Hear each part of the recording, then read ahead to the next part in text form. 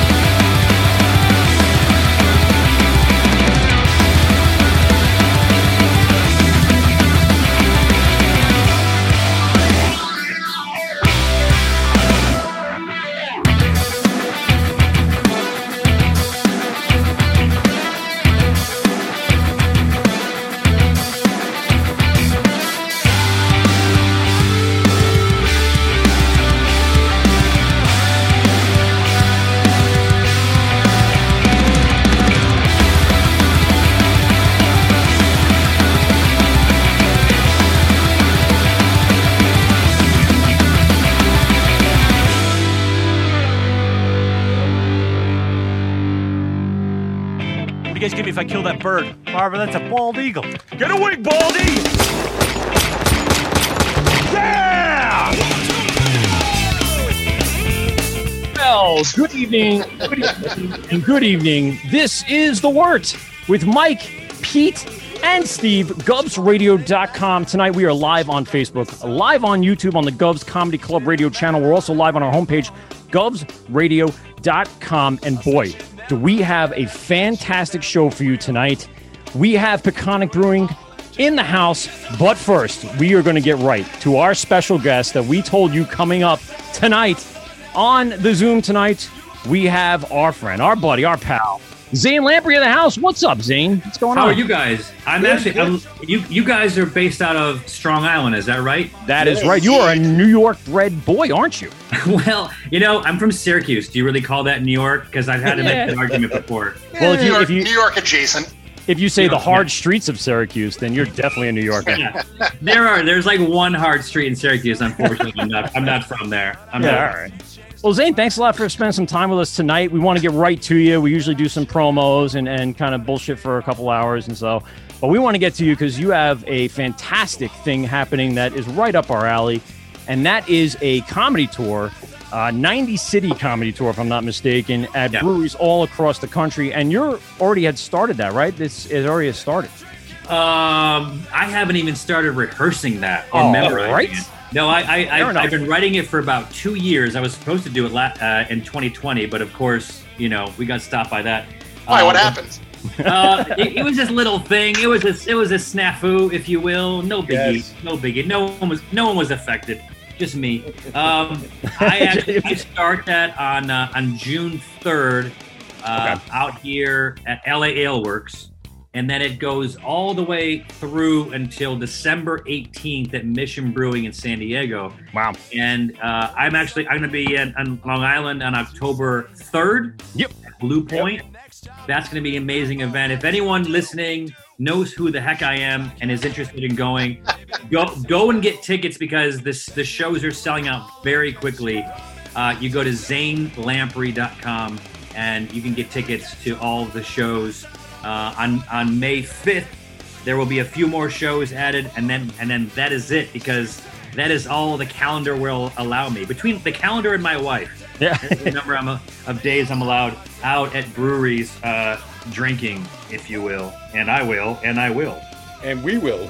Yes. Yeah, exactly. Well, I want to say this.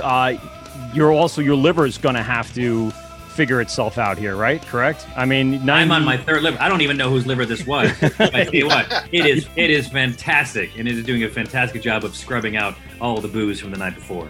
I want to get into a couple things.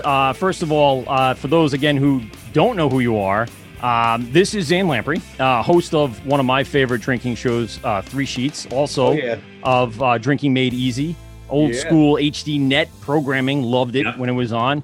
And of course, continued on from there, had 4 Sheets, did Chug, also has a clothing line and Venture. I want you to talk a little bit about that. And then, of course, the upcoming brewery tour and probably many other things. You're just a hustler out there constantly at work. I have to. Well, I have to work twice as hard right now because of, hashtag 2020. Right. Yeah, I mean, look, everything that I do works together, and look, I've been very lucky to have had the opportunity to host Three Sheets. I didn't take that show for granted one day that I was doing it. The same with Drinking Made Easy, which was made a little bit more difficult by the fact that I had my best friend Steve McKenna in that show. Oh yeah, you would know. Any gray hairs I have in my head are attributed to that young man. He's right there, Zane. He's sitting on my tap. I don't know. It's hard to see. It's tiny. Oh my God, that is Steve. That's old school Steve sticker. That is old school. That is when Steve was fun. Yeah. Steve doesn't drink anymore because, quite frankly, there's nothing left. He drank it all. He's done. Yeah. So and now he lives in all places, Utah. So he's a non-drinker in Utah, joining the rest of the many drinkers, but many non-drinkers out there. Tell us a little bit about the adventure clothing line, because I'm wearing probably one of the first prototypes, the drinking jacket tonight. Oh yeah, that's fantastic. Yeah, that's amazing. Yeah, drinking jacket. I got. Well, look, it started as like you said, a drinking jacket. Mm-hmm. And sorry, I also have my wife and I run a pet rescue. So yes, we saw that. There may or may not be about 20 animals in my house, and one of them is just. One of them needs to say hi then, for sure. Yeah. Is it a cat? Oh, it's a pup. Oh, it's a kitty cat. There you go. Hey, buddy. What are you doing? I'm in the middle of work. I can't talk to you right now. I'm so sorry. She'll come back. So adventure. The first thing we made right there is the drinking jacket, which was kind of tongue in cheek. Like it really isn't like something that you take out drinking, although it was amazing at beers festivals. And so some people are like, "Oh, I didn't buy it because I'm not that big of a drinker." It was like, no, it's just a cool sweatshirt with a lot of like innovations and stuff built into it. So that led to the Adventure hoodie, which led to Adventure the brand. And we make innovative apparel for travelers and livers of life. And by that we mean people that like to get out there, explore, have a great time. We don't make you're not going to wear our stuff when you're climbing the north face of, wherever the north face is. But really it's more for travelers and people who like to have a good time and enjoy an adult beverage. And so now we actually plant 3 trees with every purchase. So it's ADV 3 NTURE. The first E is a 3 because we plant 3 trees with every product sold. So we planted, I don't know what the number is now, but it's somewhere over 200,000 or 300,000 trees that we planted in the U.S. Wow. And are we making a difference? We are. Are we doing it quickly enough? I'm not sure. But we're definitely raising awareness for people that need to know that we need more dogs. Yep. And we need more. Gee. James is going to go run and get the dog. That was. You could have played it cool, pretend like it wasn't your dog, but the fact that you ran out, everyone knows it was your dog. There we go. There he is. Hey, you got to show pup. And the dog is wearing a speaker on his face too. That's why it was so loud. It's a megaphone. Yeah. Projecting sound all over the place. Zane, so this comedy tour, I want to find out a little bit about this. I know you said you hadn't rehearsed just yet, but how did this come about? What was the essence behind it? Besides, basically drinking for free for 90 days out of the year. Yeah, I mean, I technically haven't paid for a drink since the late 90s, but smart. I was both. I mean, I started 3 Sheets in 2007, so I guess I was stealing them for about 8 years. But and it's funny. I mean, to be honest with you, I rehearse my stand-up every day. I'm writing and rehearsing all that kind of stuff. What's interesting is I went and did a stand-up comedy tour. The last one I did was Drinking Made Easy. Yep. And that was the Drinking Made Easy comedy tour, which was launching the show Drinking Made Easy, which was on, as you mentioned, Mark Cuban's HDNet. And I couldn't very well go on the Drinking Made Easy tour and talk about 3 Sheets. I couldn't talk about, getting drunk in Moscow and then a machine gun comes out, or, drinking in Champagne, France, or any of that kind of stuff. Yeah. And so this is really like this. And by the way, it was the beginning of Drinking Made Easy. So we didn't even have Drinking Made Easy stories. So this is a lot of my favorite stories from 3 Sheets, Drinking Made Easy, some from some of the other shows I did. But, just really like when you drink for a living and you're traveling around the world, shit happens. I mean, I'm going to say that. I don't know if you guys have ever been in that situation, but stuff goes down. So, this is, and there's not really like, it's not like we could be videotaping when the stuff actually happens. So these are more stories, right? Like you don't know when a night is going to go sideways. So you end up with an amazing story. So these are a bunch of those stories, and other things as well, delving into other parts of my life. It's basically like a collection of things that I've done wrong, because that's what comedy is. It's my mistakes. That's usually the best stuff right there. It is. It's self-deprecating because it's accurate. It's self-defecating because I'm talking about Steve McKenna, and listen, guys, we went to Cortland College. I don't know if you've been there, if you know anyone who's gone there, but you understand what I'm talking about. Yep. Yeah. Plenty of shenanigans happen at the old SUNY schools. There's nothing but shenanigans going on. It depends who you are, who your friends are. So that's really what the stand-up is about. And this is, what's interesting is I've done 4 drinking shows. I've done a Food Network show. I've done some shows for National Geographic Channel, Travel Channel, Food Network, whatever. And really, when you're doing that, no matter how good you can do or how much work you put into what you're doing, at some point, someone just flips a switch and you're done. When they decide that you're done, you're done. And you're kind of standing there like, okay, what's next? And they're like, I don't know, you're dead to us. You go figure it out. And so that's what a lot of my life has been, is those highs and those lows. Just one day you're on top of the world, and the next day figure out what's next. And so I've always wanted to do a stand-up tour, but honestly, I've been too busy shooting, because the shooting usually happens during the summer when it's nice. And so this year, actually, which was supposed to be last year, I was like, look, I'm just gonna do the stand-up comedy tour. I don't care if a show comes along. Sorry, I'm busy. I'm gonna go do stand-up, because this is what I've been dying to do for, get back to for a long time. And the thing is, you're doing a stand-up comedy tour. No network is gonna come in and shut you down. Right. It's just like it's just you and God. And the only person that could have stopped my tour, in 2020 was God. And then she thought it'd be funny if she did. Yeah.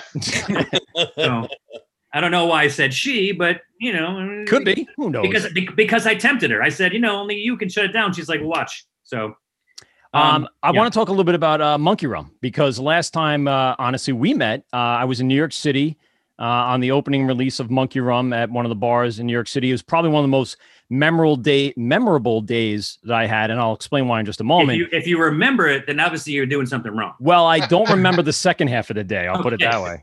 Okay. So we were headed off to a 311 tour over on Pier 96 right after we were hanging with you guys for a few hours. God. Do you remember? Oh, so you don't. So that's what you don't remember. That's the part where things start getting blurry. And believe it or not, right after that, my friend's girlfriend had tickets for us at the Sarah Bareilles concert at Madison Square Garden Theater. So I went to you, and then I went to 311, and then I went to Sarah Bareilles. You went to 2 concerts in one night? Oh, yeah. I didn't mean to. I just got dragged to it. And I was so drunk not to say no. Oh, my God. I'm standing in the middle of an all-female audience wondering what just happened. Yeah, Still pretty drunk off of some Monkey Rum, that's for sure. Well, listen, Monkey Rum is an amazing brand. It's an amazing rum. It's an amazing group of people. I have moved on from it. Oh, okay. So, let's leave it ambiguously like that. That's not a word. Kind of annoyed that I drank my bottle then too. I didn't save it either. Yeah, we were fine until you came along and drank all of it. So and went to like 17 concerts in a night. Yeah. It was one of those days where I just talk about it, but it starts off with you at like 11 a.m. drinking Monkey Rum at a bar in New York City. And was Steve there for this one? Yeah. Oh yeah. I have a picture of you, me, Steve, and my buddy whose girlfriend ruined my night. So we have a good one. So was that where Steve was dressed as a professor? Yes, correct. Yep. Yeah. No. Again, guys, listen, this is a series of my mistakes. Okay, that was one of them. That wasn't a mistake. That was fantastic. He walked around. Just dressing Steve like someone smart. It's just a contradiction of images. Did he have a monocle? I don't recall. Yeah, he didn't have monocle, but he had these little John Lennon sort of glasses and stuff like that. I don't know. He was great. We hung out and talked with him for a while, and he it was the OG. He said he'd been drinking with him for 30 years or so. Yeah, Steve was great. Steve was great. Yeah. He was. Was he a guy from college, from Cortland? we went to Cortland together. Okay. There's a really good story. I will save it for my stand-up. But I'll tell you what happened. I'll tell you the beginning and the end. We woke up one day and this was the biggest snowstorm in the last 100 years in Cortland. I think it was 1998 or something like that. Okay. And we woke up and there was 3.5 feet of snow. And so you turn on the radio, as one did at that time, to see what was closed. And of course the whole college was closed. So what did everyone do? You can't expect me to make it to class. There's so much snow and I just, whatever. And it's okay, it's, well, school's closed. Okay, well, are the bars open? So we went downtown Cortland. All the bars were open and they were packed. And so we went to the point, we went in and it was 6 people deep. And the only way you were getting drinks is if you knew that person who was kind of camped out at the front of the bar, and that person was Steve. And so it ended. That's kind of, I'm not sure if I tell the whole joke or if I save it. Screw it. I'll tell you this story. So we were just set it up and hey, you want the rest? Come and buy tickets. Yeah. So then we get to this point where there's a sewer break, I guess because of the cold or whatever, and it was just holy cow, the whole bar cleared out.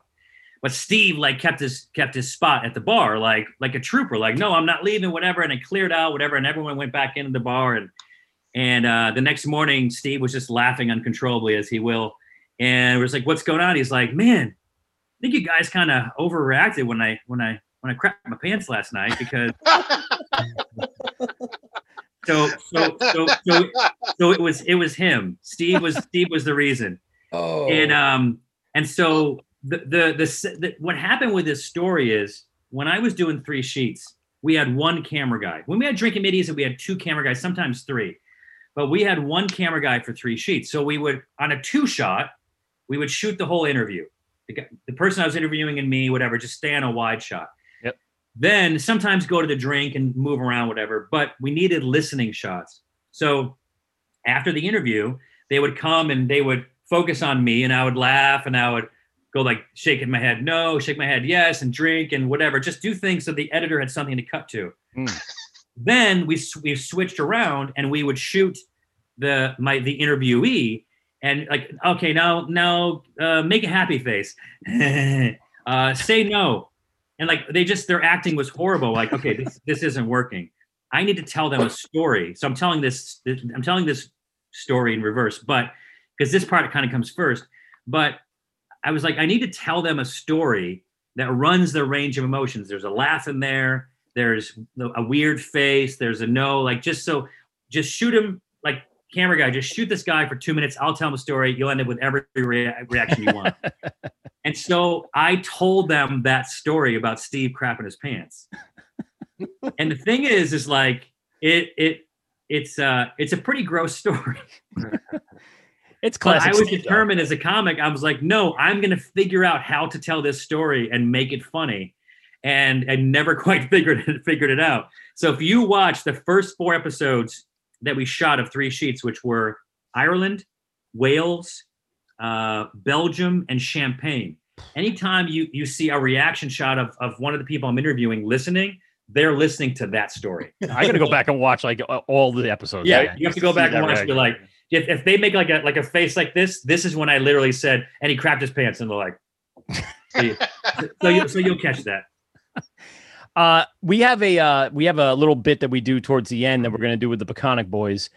Steve asked 3 questions to you, and we actually have to have some beer related questions here. So Steve, take it away with your 3 questions. And I promise at one point we'll dub in why I don't have any Peconic beer in front of me because it was too quick. It was too quick of a turnaround. By the way, thank you to your tour manager, Derek, for getting back to us quick. It was kind of like a very quick turnaround late last week. And then we were out of Peconic over the weekend. So it would have been a tough run, but we'll get you some. I'll yell at Derek about it. It's Derek's fault. Yeah. In October, when you come to Blue Point, I have tickets. I'll sneak in the back with Derek and get you some local stuff. There we go. Yeah, see, I make good. That's how it works.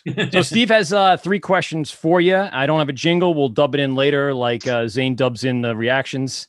And there you go. Steve, take it away. So I always ask our guests 3 questions, And I have to break it up because normally at this point, everybody's drinking a whole lot and they forget the second question after I say it. Okay. So these are beer related. And first one, what was that beer you had that turned you on to craft beer? Like that first, and you're like, what is this all about? Why is this so delicious? And how do I get more? I don't know when that happened, because even drinking, like, I used to like, I still do, but like Newcastle brown ale, Newcastle brown. Yeah. And so that was always, when I would go in, that's what I would drink. And I knew that it was like something different, but this is, I think maybe 20 years ago, where we didn't have a lot of different options and stuff like that. So then when I tried someone else's version of a brown, I was like, oh wow, this is the same yet different. And that's the kind of thing, right, where people are starting to deviate away from those styles and get a little experimental.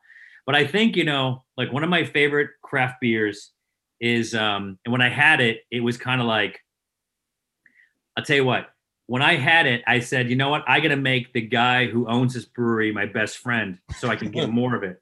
And so that beer was Maui Brewing Company's coconut porter, toasted coconut porter. Yes.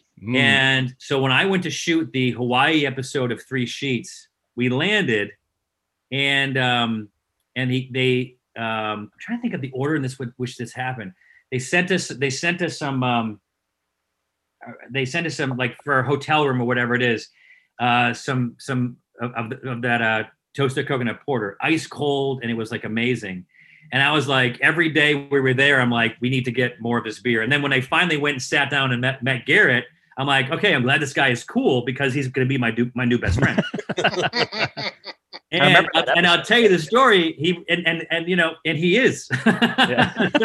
so Garrett was at my wedding, and guess what we drank at my wedding? And we vacation every year. I talk to him, at least once a week, and so that's what you get. You make great beer. You get me as a friend. There you go. There you go. All right.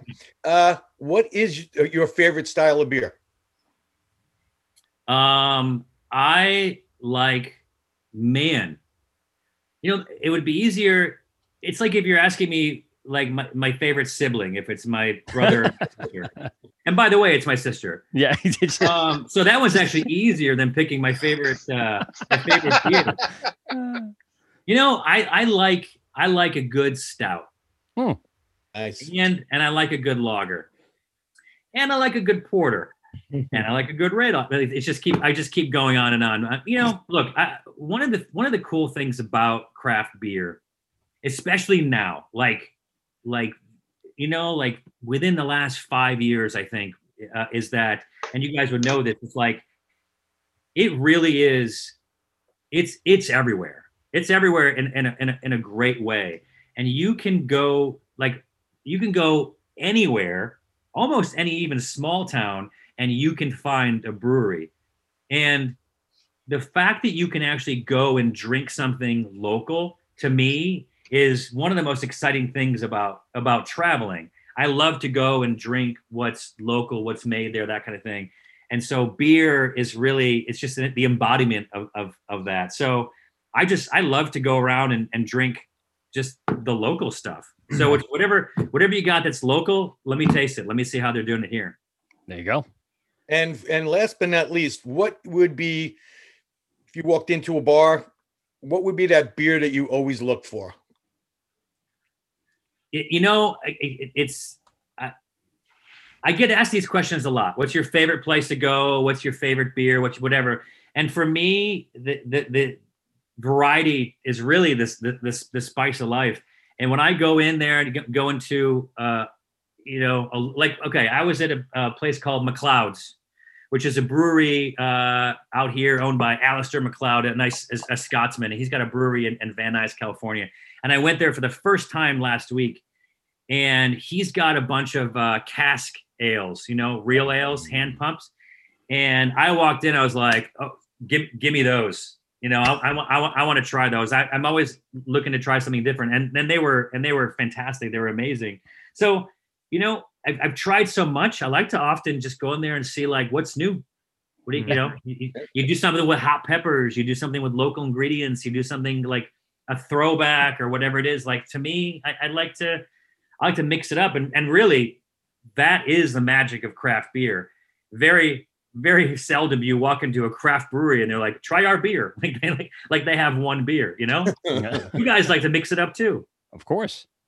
My question, because where you live in California being one of the epicenters of the craft beer scene, how have you seen things change over the last few years? Is it gotten to the point where there's a brewery in every town? Is there a point of complete saturation? How's that business model going out there? If I were to open a brewery, when I was hosting Three Sheets and I opened one in Los Angeles County, I would have opened the first brewery in Los Angeles County since the Prohibition. Jesus. Wow. And now? So there were no breweries out here in 2006. I might have that off by a year, but I actually don't think that I'm wrong. So now there are probably 30 at least breweries. And, I'm sitting in my house pointing, which does nothing for anyone, including you guys, whatever. North, south, east, west. I mean, look, guys, there's one there. I would say there's easily 30 in Los Angeles. San Diego really more so is way ahead of the curve. Yeah. With breweries. And at one point, I think when we were shooting Drinking Made Easy, there was in the area, and we're talking that whole area, not just in San Diego, there was maybe like 25 to 30. Now, if I guess there's 100, I'd probably be on the low side. So it really is. It's really catching up. San Diego was ahead of the country. LA was behind, which is kind of weird, but we're so fancy and entitled out here. We're lucky we have one brewery. Oh, that leads me into this question. I mean, you picked 90 different cities with a brewery. How did that selection go? Was that something based on capacity, based upon just regional? What was the thought process that went into it? Man, it's all those things. The last time I did a tour, it was routed by my agent. And routing is basically, look at a map. You got Boston, Providence, Hartford, New York City, Newark, and you just like, okay, this is the route we're going to take. And then we got to find a theater in each one. As long as you do it with enough notice, you can find a theater and then you route it. For us, it wasn't that easy because breweries are not set up to do big stand-up comedy shows. I mean, we're doing like at Blue Point, we're doing 300 people. Yeah. Some of them are a little smaller. Some of them are a little bit bigger, but it was a huge challenge doing the route, then finding breweries in those places that would work out. I mean, there's some breweries that are great breweries and they're like, oh, we can only fit 100 people. And it's like, I just, we got our overhead too. That we got to be able to cover all the staff and travel and all that kind of stuff. And so we had to sort of make decisions on different places that would work and all that kind of stuff. And then we had to change the routing a lot and just, really shift things. And now we have probably 10 more breweries left to announce on Cinco de Mayo. And then, hopefully at that point we're done. We can focus on the marketing of that and the collaborate. So the collaboration beers, we're making collaboration beers with all the breweries. Right. Oh, wow. Awesome. And so all those collaboration beers will support local animal rescues, which again is something that's important to us. We like to grow trees, and then we like to grow animals that will pee on those trees. Circle of life. It's beautiful. When they say circle life, that's what they're referring to. So, can you tell us what the collaboration with Blue Point is, or is that yet? Or is it the same across all of them? No, it's not. It's not the same. Okay. One of my tour managers is heading up the collaborations. I don't know what the status of the beer with Blue Point. The tour starts in Florida, of course, because they've been open since 2020, and then Texas likewise, Oklahoma. Oh well, they defeated it a few weeks ago. They announced it. They did. They keep beating it, losing, and beating it again. And so those are the collaboration beers that are starting, like we're doing one with St. Arnold. A lot of them are, and Cigar City, some great breweries. Yeah. So they're they're session beers. And there's a lot of reasons for this. One, because you want people to drink 7 beers at the show. Yeah, still not cause a disturbance at the show. That's right. That's exactly right. I want the breweries to make so much money at these events that they're excited for the next round of dates and tours and stuff like that. I want people to be able to pace themselves and let's be honest, and not shit their pants. Yeah. I mean, let's not to put a finer point on it, but yes, exactly. That's the point. Pretty much. And if you think that that's not going to happen in all 90 shows, there's always going to be one. There's always going to be one, or several. So yeah, we're doing a bunch of session beers, some really cool stuff. If I was smart, I would have had one here. If my wife hears me, she'll probably bring one in. I hear a rustling. I don't know. That's the animal. And Mel's on her way. She's got two puppies in each hand. Mel is on her way. I don't know if she heard me. And beer in the bag. Yeah. So this comedy tour, give us the big plug. I know you have another interview coming up, and I don't want to draw out too much time from you. I appreciate that. Look, look, we're doing 90 breweries across the country. There is absolutely a brewery near you. Yep. Go to zanelamprey.com. You can see all the tour dates, all the locations. If someone's thinking about it, get yourself a ticket, because they like I said, they are selling out quickly. Mm-hmm. When we were doing shows in New York City and Boston and wherever before, we were doing venues that could hold 600 to 1,000 people, and now we're doing venues that can only hold 300 people. So less tickets, and really, since we did the last tour, there's been a lot of shows, a lot of TV shows, and a lot of stories to come of it. So look, it's more than just stand up. It's a night to celebrate craft beer, get out there, have fun, laugh a lot, which we could all use right now, and just be part of something amazing. Awesome. Zane, really appreciate your time, man. Thank you very much. Thanks so much for taking the time. My pleasure, guys. Thank you so much. Yes. People can get their tickets on zanelamprey.com and check them out. It'd be awesome. Yeah, I'm October 3rd at Blue Point Brewing. That's it. I'm in, Blue Point, October 3rd. Now, I'm sitting in my office. I can see where the packages are delivered. So when the Peconic beer comes, that's where it's going to be, down there. Very excited. There it is. We'll get it free for October. Okay, I want to hand deliver it to you. Until next time, I'm going to be looking at it at my stoop. And we'll get you some show swag too for being on the show. Really appreciate your time, Zane. Thank you so much, guys. I really appreciate it. Cheers. Guys, Zane. All right. Cheers, guys. Bye. Thanks. Well, awesome. Thanks a lot for Zane Lamprey for joining us. We are still on Instagram Live. We're still Facebook, YouTube, govsradio.com for anyone that was watching early on. It looks like the audio was cutting out at the beginning, but we got it pretty quickly, within the first few minutes. So thanks everybody for sticking around. And now we're going to get into some beer. I mean, yay for beer. We have Jeff and we have James for Peconic Brewing out in Riverhead, Long Island. First of all, Jeff, let's start the petition to get Zane to come out to your brewery on the next tour. I was like, if only I knew another brewery that could hold 300 people. Yeah, boom. I knew one. And you have a beautiful stage and a beautiful outside. We're going to get to all of that. First, before we get to you, we want to get to our sponsors that keep the show running. Steve, take it away with Rosie's Draft Solutions. All right. Rosie's Draft Solutions is a Long Island family-owned business that provides professional draft beer system services, line cleanings and maintenance, draft beer line system installs, even dispensing solutions and more. They are very passionate about craft beer and making sure it has the same quality as when it left the brewery, which is only done one way, by keeping that draft system perfectly clean. Rosie services bars, restaurants, halls, events, and all other beverage establishments, including home kegerator system installs and maintenance. Oh, they service the likes of WA Meadworks, Blue Point, Darling, 1940s, Rich's Field, and of course our buddies over at Hopscotch Bottle Shop. Hopscotch, just to name a few. You can reach them at rosiesdraftsolutions@gmail.com or call them at 631-219-2075, Monday through Sunday, 9 a.m. to 8 p.m. and mention the Wort, and you will get a special discount. That's right. Give Nick a call and let him know the Wort sent you. Get 10% off your service and or hardware needs.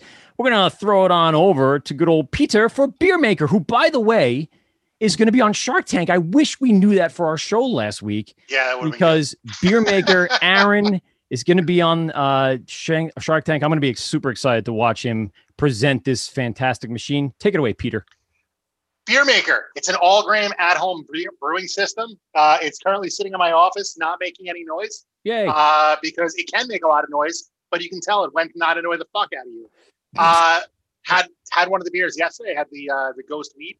Delicious. Really enjoyed it. They have a ton of new kits out there. They have a Smash series. Yep. That's pretty cool. A few different options there. They came out with a new IPA as well. A new red ale. Yeah. Red ale. Red ale. The red ale? Oh. I'm on it. That's the next one for me. That's it. It's a really cool product. You can brew a little over a gallon of beer in your house. No muss, no fuss. I did it last week. It takes like 20 minutes to get a recipe going.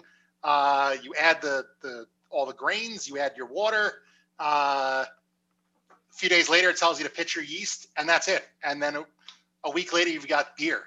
It's fantastic. Use Seems easy, right, James? It's that easy. It's that easy, right? I mean, that's all. There's no sanitizing or anything. No. I think you put it really good on the show last time. It was all craft, no bullshit. Yeah, I love it. Should really just be their fucking tagline. Yeah, I hope they said it at Shark Tank. I'm really looking forward to that episode. Yeah, be fun. Also, you can use the promo code THEWORT, THEWORT, all one word, and receive 10% off your order. And Steve, you said we used that also to get 10% off supplies, correct?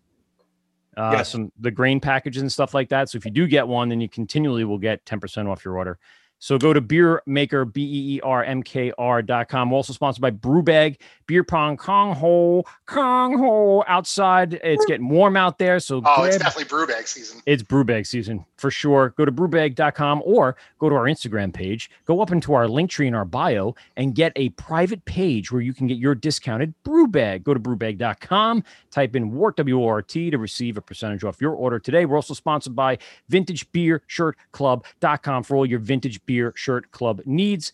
And also a big shout out to Hopscotch this week. Also, Brewers Hardware. Go to brewershardware.com and the promo code type in Wort, W-O-R-T, and receive 10% off your tri-clamp order. Go for it. Get your tri-clamps. And we want to thank all our sponsors for supporting us throughout this time. And like I said, tonight we're going to get down and dirty here with Peconic Brewing. It didn't sound quite right, but I'm going to say it anyway. Jeff, James, thanks a lot for joining us on the show, and thanks for sitting tight through Zane. A lot of fun with him, and appreciate your time tonight. No problem. Thanks for having us on. So, Jeff, I want to get down to the history here. So we saw you hit the scene right around the same time that we started our show. It very much was a shart. It was. To start our first season was really a big shart, just like Steve McKenna. Guilty. But we took a lot of cues from our brewers and learned a lot. You started out with doing this thing called the Long Island Beer Authority, and then that kind of evolved into this. Can you give a little bit of history of kind of where this all started, how the passion for craft beer and to start your own brewery came about? Sure. And it actually started before that, which is a story that I don't really tell much. But after exclusive. Exclusive. Wait.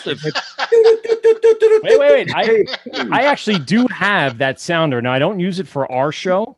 I use it for another show that I produce.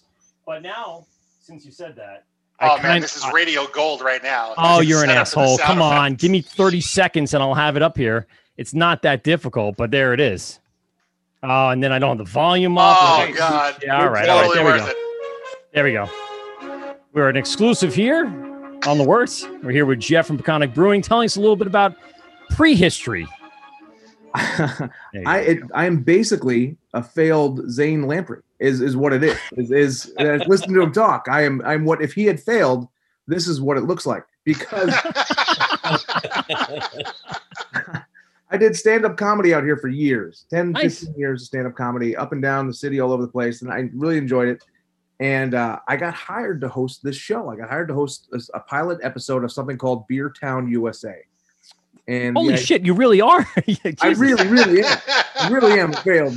I had no idea. I wish we had known this 20 minutes ago. That would have been a great fucking conversation. Like, look at what could have happened. As he's talking, I was like, holy crap, this is what I was trying to do. It all makes sense. I failed my way into a brewery in Riverhead. The show we wouldn't call that a failure. Let's start. It's a pretty sweet consolation prize. Yeah. The show was, the producer wanted to highlight towns that were pretty crappy and then adopted their love for craft beer and then turned into great little towns. And one of the reasons I got picked is because I'd already kind of liked beer and I lived here because the first episode was about Patchogue. And oh man, yeah, you could name so many towns in Long Island that fit that bill. Right. But I went around and I interviewed people from Blue Point. I interviewed Paul when he was over at Brickhouse Brewing. I interviewed all these local people. Steve was with Long Island Beer Authority. But this was for the TV pilot. I did all this stuff for the TV show, and I thought it was awesome. I thought I was going to be famous, and I thought, this is it. I've done it. And then I was like, this is great, because once the show takes off, I'll start my stand-up tours at breweries across the country. You really had the foresight. I was like, it was home run. Nailed it. God, you should sue Zane for copyright infringement. And the show didn't get picked up. Spoiler alert. Yeah. But it started me. I had to do enough research about beer that I didn't sound like an idiot asking these people questions. And so I started learning, basic level, iceberg level stuff about beer, and really enjoyed it and thought it was just super cool that I like this beer and here's why. And I wanted to learn more about that. So after that failure, I started another failed project called the Long Island Beer Authority, but it had more of a purpose. And what I really got hooked on was the idea of, there's so much great beer here in Long Island. There's so much great beer. Why are some of these places so successful and some of them don't seem to be as popular? And I really wanted to wrap my head around that concept. And so I hit the road. I tried. My goal was to go and check out every brewery up and down Long Island, and some of them were nicer than others. Steve was nice enough, gave me a bunch of time. We talked, and I met brewers, I met owners, and it started kind of painting a picture. And it turned very quickly into this weird disease of, man, if I ever did this someday, I should find a little bit of local history people will like. You can't name it after a town anymore because those are all taken. Yeah. And then what people seem to like is, big spaces with food and something cool outdoors. And I said, okay, let me see if I could do that. But really, I need to find a great brewer. And I had told some of the home brewers what I was doing. And God, I can't remember the guy's name anymore, but he was like instrumental in this. He was a tall guy with a big beard, and I met him at all the cask festivals. And he was Greg Kelly. He was a giant human being. Yeah, giant human being. Yeah, that's Greg Kelly. You think so? Okay. Oh yeah, for sure. It's hard to miss Greg Kelly at a festival. So I told him, I read him and talk. I said, listen, I'm looking for a home brewer. If they want to kind of take this next step, I'd love to find out. And then that introduced me to James. What was the guy's name in the shop in Bellport? Danny Concepcion. Danny Concepcion. Yeah, he ran Brew and Beyond, a local homebrew shop in East Patchogue. Right. And he said to me, he goes, Jeff, I heard what you're doing.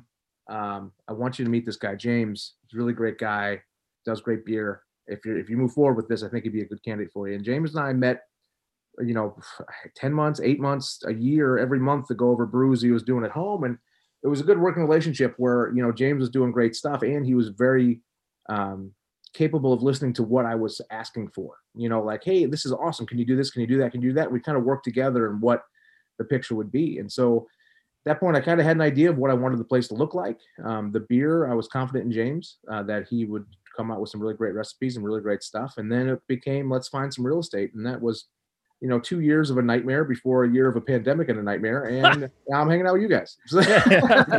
You say that's got to be like, you can have all the ideas and thoughts and even business model planned out, ready to go. But the problem is real estate on Long Island is tough.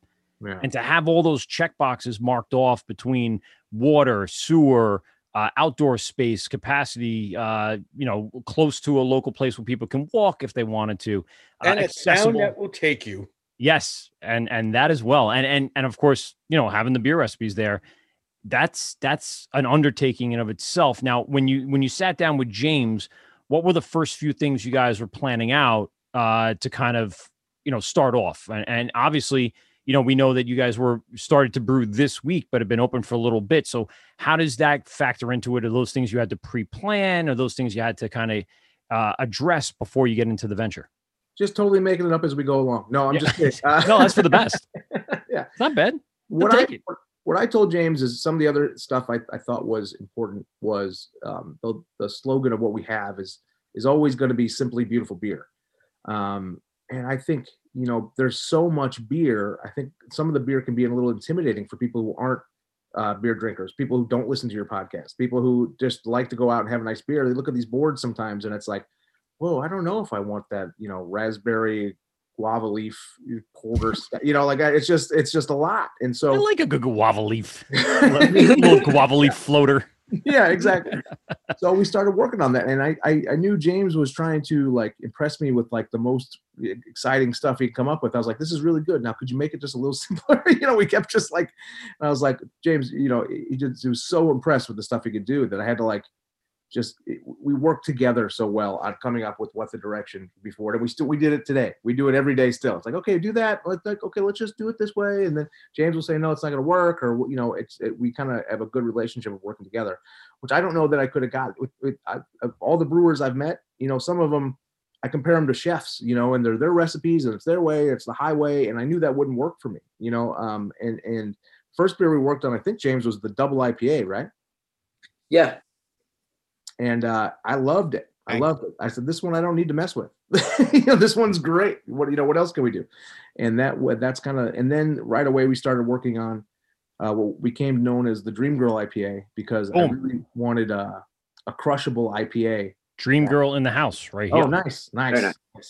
Oh, been sipping on this out of my physics. Jeff, I don't know if you've seen this contraption, but this is a little draft system. And the one reason why I do like getting crowlers is because they fit very nicely in here. And throughout the night, I can just top myself off with some fresh cold beer. Oh, that's Physics.com. Go to Physics. No promo code for that one, though. Awesome. That's great. I'll get two, no doubt. Yeah, there you go. And the Dream Girl we worked on, that was the one where I probably pushed James in directions more than the others, because I said, this is great. Now, can you make it a little less like this, a little more like this? I really wanted, I've become one of those, typical IPA guys, but I want it to be something I'd like, but also people who don't really love IPAs could drink it too. And kind of like, hey, maybe I'll try it. It's like a gateway IPA to much stronger IPAs. And then I like that. I like that phrase, because it's a difference of when you hear IPA, you're thinking right off the bat hazy, right? New England IPA, but this is a malty IPA, which I do prefer at times, a lot more times. And it reminds me of, some of the breweries on Long Island that kind of drift that way. And it's another one in that lineup that I'll seek out, because it is that flavor profile that I look for outside of the hazy world. And I'm sure that's kind of what that discussion was about. So was it a conscious effort to go in the more malty direction? I kind of feel like it was a crossbreed between like Sierra Nevada's Pale Ale and Founders All Day IPA. So like if they had a love child, it would be somewhere in the middle of that. It's good. I love a good Sierra, and Founders is great. Crushable beers, tailgate and stuff like that. And again, same thing. I appreciate the maltiness of both of those. So yeah, I think you hit a home run on that one. Nice work, James. James, when you're coming up with some of these recipes that you're thrown by Jeff, are there stuff that, again, you have a pilot system maybe at your house? Are you working on small batches first to kind of really dive into the variants, or are you kind of just like, all right, let's just try this? No, I mean, I haven't just tried anything yet. I have a small pilot system here at the house. So all the beers that we currently have on tap, like I brewed them for Jeff first, and like we kind of talked about ideas and went back and forth of what we thought would work, or like if we're going to scale this to a large scale, like are we going to be able to get these ingredients in large bulk form? Is it going to be cost effective, or right, is the audience that we're looking to capture like going to like these ingredients? So we went back and forth on that for a while, but I think we've got a solid 10 on the board right now, and then we're still brainstorming more actually now. So we have some fun stuff coming up. So I still throw curveballs at James all the time. He came up with a really great seltzer last spring when we were getting ready for that sort of thing. We're starting to get ready to launch it again, because you got to have one, right? And then I just looked at him today. I was like, hey, that's really great. Do that again, but make it pink.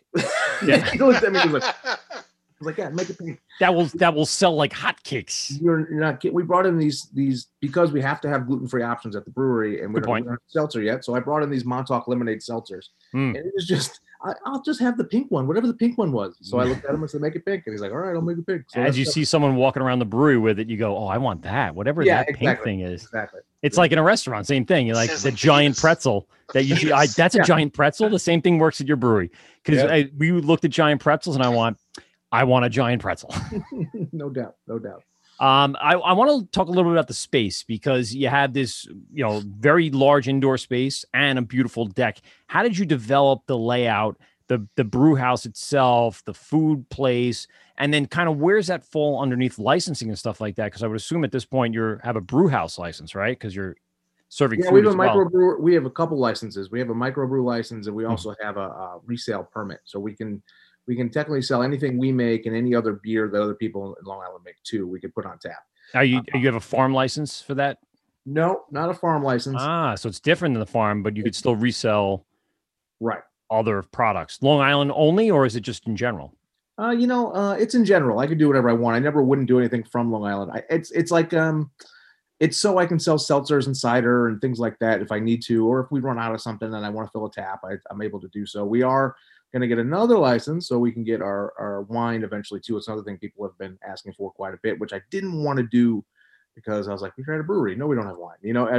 But enough people's significant others want that wine and they're not coming because of it. So I'll do it. Yeah, it's a definite business decision to be made because the guys come for the beer, the girls come for the wine. It happens. Yeah. The space itself is 8,500 square feet. But when I took it over, it was just a big cement rectangle. No windows, no doors, nothing. It's just cement floor, cement ceiling, and pillars from floor to ceiling. And, every day I realize more and more that I have no idea what I'm doing in building a brewery. and there was challenges because of that and because of the space and because of being in an apartment complex. Our exhaust system for the boiler and for the kitchen has to go up 5 stories of building. Really? Go out the side. It's got to go off the top, and that's an expensive sentence I just said, and things like that really made it challenging. I did hire some consulting people because there was too much of an investment for me to hope I could figure it out myself. I think if I was ever good at anything, it's knowing what I'm not good at. I needed design for the brewing area. I needed equipment to help. I needed a kick-ass brewer. And I can do other things. I came in the restaurant. My family's been in the restaurant business forever. I worked for Cisco Foods for 10 years. I had a menu designed and the kitchen laid out in the first month or two. And we just finished the brewing layout like a month before we opened. That is such a challenge. Weight restrictions, exhaust restrictions, water restrictions. You talked about sewer. We moved away from 3 other places because they didn't have sewer. And it was like, okay, well, that's out. Just there's so much that I learned every step of the way. I said 3 months ago, man, wish I could hire myself today to do this a year and a half ago because it would have been a lot easier and smoother with all the bumps in the road. But it's a great space. It does overlook the Peconic River. Yep. It has a 2,000 square foot deck with some really great patio furniture that people could hang out and have a nice beer and, just tall ceilings. It's got to be 20 feet tall for those tanks and all that stuff. And really happy with how it came out. Now, did the name come from the location, or did you pick the location based upon a name you already had desired and built? I had 2 names. One, if I had ended up Riverhead or East, and another one which was kind of garbage. I'm glad it didn't work out. And do you guys? I don't know. Does anybody know the story of Peconic County? Where that name came from? No. You could let the audience know. I'm sure I they don't. I'll say they no. don't. I don't. Someone say no. Thank you. Suffolk County. Someone say no, please. The east end of Long Island wanted to separate from Suffolk County back in like 1996, and they wanted to be known as Peconic County. It's a big tax thing. There's a lot of tax dollars out there that go all the way up to Huntington and Babylon that nobody ever gets to see out there. And there's other water needs and things like that. It really is like a different. If you've ever been to Mattatuck and Babylon, it's 2 different universes. So it's something people still push for. It never is going to happen. And but it was Riverhead East, and the Two Forks was going to be called Peconic County. So I said, if I ever did end up in Riverhead, that's the little piece of Long Island history I would go with. Oh, very cool. What were the other names you were thinking of? No one will ever know those stories. Trying to get another exclusive. I even have the new one. You got a sound effect all queued up? I do. I have it. It's ready to go. But we're not I had a get question, to that. Jeff. So I think you're one of, just a hand of all the, there's 50 something breweries on the island now. More. You're, less than 10% of those have kitchens in them. So what license allows you to do that? And how'd you come across that decision? Because it'd be, I imagine, a lot easier to just have a food truck pull in the parking lot. Yeah, that was the Long Island Beer Authority research. That was the year and a half I did that. Was why do people like these places and what could be better? And when people had food on location, they stayed there longer, and they came there at different times, and they didn't leave at 5:30 to go to dinner and come back. They stayed there, and they didn't. The difference was, we're going to go to this brewery and then go to dinner, or we're just going to go to this brewery for a while. And then the food truck thing is, that's money you can make, and in this business, you need every penny you can get your hands on. So you can work out deals with the food truck guys, but really let me handle that. I'm the restaurant guy, if anything else. I'm really a salesman and a restaurant guy, if anything else, who just happens to love craft beer. And I knew I could put together a good plan for that part of it. It was a whole bunch of more challenges. You have the fire suppressant systems you need for a kitchen in an apartment complex would make your head explode. And, I knew it would be tough, but it's just a different experience. It's an all day, any time of the day experience. We can go, we have good 1:00 Wednesday, Tuesday lunch crowds because people are there for lunch. They're there for lunch, and then they get a beer too. And they love it because they're at a brewery for lunch, but just a different experience than I think they're getting. And especially being the 5th at the time or now 6th brewery in Riverhead. Well, you better be different somehow, right? Right. It's something better be unique because otherwise, again, there's just so much great beer. Why do I care? What's the why? That's the 2 years at Beer Authority and doing this was like, okay, why are people going to give a shit about my brewery? Why are people going to want to come? Everybody has great beer. Just assume everybody has great beer. What else can you control? And I just wanted to control the experience of what people were there. And part of that was food. Jeff, not to put you off the rails, but we did tell our listeners there'll be an opportunity tonight to win tickets to the AC Beer Fest on June 4th that we're going to go down and broadcast from. Oh, yeah. So we did not really come up with a really great idea for this just because we're not in studio. We used to take phone calls for this ticket giveaway. But here's what I've been just thinking about and developing throughout the day. So what we're going to do tomorrow, when this show is released in the podcast version, we're going to ask people to go back and listen to the podcast, follow us on the Instagrams, and if they can guess the magic word, Aloysius, then they will DM me, whoever's the first person to DM me tomorrow, not tonight, tomorrow. You could do it at 6 a.m. I don't care. If you say the magic word in our DM, the first person to do it, Aloysius, you will win 2 tickets to the AC Beer Fest in Atlantic City on June 4th. Guess who's playing, Pete? Guess who's playing AC Beer Fest? Oh, God, that's right. I don't give a shit. Yeah, there you go. God-awful fucking punk bands you guys love. So yeah, it's not Foreigner?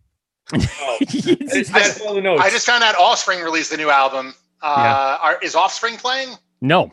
Oh, incorrect. Hall & Oates. Hall & Oates and Art Garfunkel is going to roll over and play a show. No, Friday is going to be Knuckle Puck in the early November. Really great pop punk emo bands coming back because emo is not dead for sure. Not dead. And on Saturday is going to be Less Than Jake, and Sunday is Face to Face and the Suicide Machine. So anyone that likes, it feels like you're making all these band names up. Like, shut this up. doesn't sound like a real band. Listen, we had the opportunity last year. If they went off, we would have had Goldfinger. And who else? Who else was going to be there? Would they have just played Here in My Bedroom and that's it? I'd play all of the entire album. Come on, stop it, Peter. But no, there was a great lineup last year, and we were kind of like worried, like, I wish they would get. They went out and got some really good headlining bands for that 3-day. And Pete, you're going to sit there and do work. I mean, I'm going to go enjoy the concerts, and you're going to sit there and interview brewers. I mean, I feel like that's a win-win for both of us. Right? Exactly. I don't have to listen to that punk show. All right. And you'd be surprised when I get to get up on stage and introduce Les and Jake. Then you're going to be jealous. Oh boy. Oh God, no. Yeah. Trust me, I'm lobbying. There's so many reasons. No, that's all you. So again, it's a tough call on what I wouldn't want more to listen to. Like any of these bands you just named, or you whisper Aloysius in the mic one more time, which I know you're about to do. Aloysius. All of those are so awkward and uncomfortable. I know. So if you say the phrase that pays tomorrow, starting at 6 a.m., you DM us. The first person to DM us will win 2 free tickets to the AC Beer Festival Friday, June 4th. I believe it starts at 8 and goes till 12 at night. And we just saw a update from the AC Beer Fest. They have their restrictions are going to be lifted. They're going to be at 100% capacity. There were 12,000 tickets sold for the weekend. There's only about 3,000 left. So if you don't win the tickets tomorrow, you can always buy your tickets at AC Beer Fest on Instagram, on Facebook, and on Twitter, or wherever you go. So if you say the phrase that pays tomorrow, DM us Aloysius, then you will win 2 free tickets. Sorry, Jeff. I'm going to ask a dumb question. Yeah. Before we get back to Peconic County. How do you spell Aloysius? Yeah.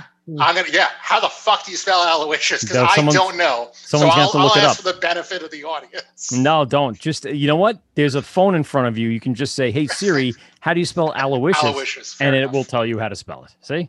And then you just DM us tomorrow. First person to do that, first person in our DMs, 2 free tickets. We got you. Slide in them DMs. It's the last time it'll happen for us. Yeah. James, set your alarm for 6 a.m. We could use those tickets. Yeah, you want to go? The both of you come down.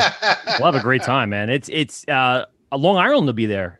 Greg, Dan, Sheila, they'll all be down there. They're going to be slanging some beers out of there. I've meant to go every year. I'm like, I'm going to go this year. And, I don't know. I'm old. Things don't come together like they used to. And, you know what happens. Oh, shit. So in 2019. A brewery, a baby. Yeah, those things, you know. Well, 2019, Peter couldn't go. Steve wasn't an official member of the show just yet, but Peter couldn't go because you were having a child. No, that was the hospital. Terry was in the hospital. That's that right. was, that was the wife in the hospital. Right. You're right. Sorry. That happened twice. That was the first beer fest that I missed because wife in the hospital. Yep. That had happened the next year, the one in Farmingdale. Yep. And I got Nick to sub in, and Nick subbed in for both. So I took Nick and Tom down. These are 2 guys that work with us to the AC Beer Fest. And I got to tell you, what a time. It's between, and this one's a little different only because of the timing of everything, but we had some of the greatest interviews of people we've never met before. People just surprised us. The guys over at the Hopped Up Network kind of walked us around and introduced us to people. We met some really crazy characters, some really great beers happening in New Jersey as well. In fact, I meant to tell Zane, our buddy Scott from Bolero Snort, he's going to be another one of the places where they're going to have Zane's tour. Scott is a great friend, and he actually DMs me randomly sometimes about stuff that's going on. He invited us actually to the opening of the new brewery that they had over in Hoboken or Hackensack, wherever the hell that was. And he'll be down there with Bolero Snort giving away beers, and we'll be hanging out with him too. He's a partier, man. You guys have a lot of fun with him. Cool. Getting back to you, Jeff. Sorry, I just wanted to announce that, get it out of the way, and people would listen to the podcast version on iTunes, Spotify, and the Hopped Up Network tomorrow, and they can win tickets to the AC Beer Fest. I want to get back to some things in regards to the brews. We're in our 9:00 hour, and I want to really start breaking down some of these beers. So we have, I'm drinking, and most of us are, Peter is already into the Saison. I'm drinking. I started there. Okay. Run me down the Dream Girl here, because like I said, for me, it's right up my alley for IPAs, very malty. Give us a breakdown without giving away some of the secrets. James, why don't you take the lead on this? You're the sure. So Dream Girl is like a classic middle of the road ABV American style IPA. It's not a hazy IPA. It's not a West Coast. It falls right there in the middle. It's got Amarillo hops all in the boil. It's got Simcoe and El Dorado. So it's got a nice like orange, grapefruit, not overly bitter, pretty still easy drinking. Still got a little bit of that malty character going on. It's got a little bit of honey malt in there. Give it a little something. Not all the secrets. Yeah, not all the secrets. He said the something though. He didn't allude to what the something was. And then obviously a nice clean American yeast in there that we used also. Not those dirty German yeasts, right? Routes. Oh, and they canceled Oktoberfest again. Yeah. Did they? Yeah. Oh, wow. Europe and those are not doing as well as we are finally. Finally, we're on top. So, unfortunately. But it's still, bad jokes in there. Yeah, well, the Oktoberfest, people have been waiting for that, and since it was canceled last year, they were being anxiously waiting, and they announced it, I guess, yesterday or today that it was not happening, though they're in Europe, right? So I guess we're in a delay over here, so we get it in the middle of the night. And hold on, that sounded like breaking news. Aren't you going to hit the button for that? Of course I will. You got it, Jeff. Here we go. Breaking news. This year's Oktoberfest in Munich, Germany will be canceled. Canceled again. The 2021 Oktoberfest is canceled. And now back to you, Jeff. I've already been looking at hotel accommodations. Yeah, son of a bitch. Well, speaking of hotel accommodations, we are locked and loaded for AC Beer Fest. So listen, the Germans can come on over here and enjoy a great AC Beer Fest with some of the best beer on the East Coast. The Germans. There's another really good beer fest in September. It's Metal and Beer Fest in Philadelphia. Yes. I have heard of that. What company is running that one? I'm not sure. I just heard of it today from a friend. So I've heard of it before. I got to get in touch because I don't go through the breweries or the reps. I go through the companies that run them specifically, and they're usually more than happy to invite us. We've been invited to a bunch of stuff we've had to turn down over the years. So they love having the publicity. Oh, see, and here's my dog. Oh. Hey, buddy. Get out of here. You're barking like one. Get out of here. Thanks for clarifying, Mac. Yeah. All right. You want to be the cat? You want to be like Zane's cat? No, he looked at me like I'm a crazy person. All right. I'm not a crazy person who drinks drugs. Drinks drugs. That's crazy. I don't teach these kids right. I got to do something about parenting. Should I end the show now and just go teach? Is this a teachable moment? Any moment now, friggin' you're gonna have the police knocking on the door. Okay, sir. All right, sir. Take the kids. Sir, we've had enough of this. I know you're an educator. You got to do better. So, guys, I want to kind of go through the iterations of this Dream Girl because, to me, I think you really dialed this in. I think you're there. I don't think you're going to be doing much tweaking to this. Was there other iterations and other kind of variants that you were using prior to this? I mean, before we tried to do like something a little bit lighter, like a session beer too. And I mean, I wasn't a complete fan of like making it a session. So we got it where we added a few more malts to it and upped the ABV a little bit just to give it a little bit more malt character to it. I mean, currently now we're working on a different session with different hops coming into the summertime. We want to have something that's a little lighter and a little easier drinking too. But I think right now we have 3 IPAs on tap, so we're trying to cover all grounds. We have a hazy, we have a double, which is more towards the West Coast style. Like it's got more of a hop bite. It's got more of a malt character than Dream Girl itself. And then obviously we have the Hampton Haze, which is juicy, like hazy, a little bit sweet, more tropical IPA. And speaking of supplies, we were noticing that you have a single elevator with a load capacity to bring your supplies up to your floor about, what is it, like maybe 10 steps up? Yep. How's that process of bringing in raw materials into the It's very time taking. I mean, the elevator only has one speed, obviously, when you hold the button in. So you have to be patient and, take some deep breaths and focus on your task that you have to get done for the day. And sometimes you have to take the stairs, because that's the quicker route. So I said to James when the first time I took him to the space and it was just all cement still and we didn't have a patio, nothing. I said, listen, man, I think this place is going to be really pretty. I think we're going to sell a lot of beer. I think you're going to be busy and do some cool stuff. But I guarantee you there's going to be days you hate me because this was never designed for this. And we have 9.98 pounds of shit in a 10-pound bag. Like it's just, and those days were Tuesday, Thursday, and every other day this week. It's a little bit of a struggle. We just, it's a sacrifice we had to make with the spaces. Like, do you give up this gorgeous customer facing space over the river to turn it into a loading dock, or do you hope you have a really great brewer doesn't mind putting things down a really slow elevator? His quads are gonna look like friggin' Arnold Schwarzenegger's by the end of this year. Yep. James and I are built very similar, so let's do a lot of protein shakes, James. Yeah, you're gonna bulk up this summer, no doubt. No doubt. And Jeff, you were talking about before being part of an apartment complex. How does that play into the whole, vibe? Is there any like noise ordinances or things you got to worry about? Is the landlord cool? How does that play into the whole running a business and basically the first floor of an apartment complex? The landlord's cool. He's actually a big beer guy. We signed the lease with some of James' beer. We bottled up from home and we cracked it on the roof of the building and signed the lease. So that's cool. That was a moment. That's cool. It's a challenge. There are 116 families above me. So, we close at 10 o'clock.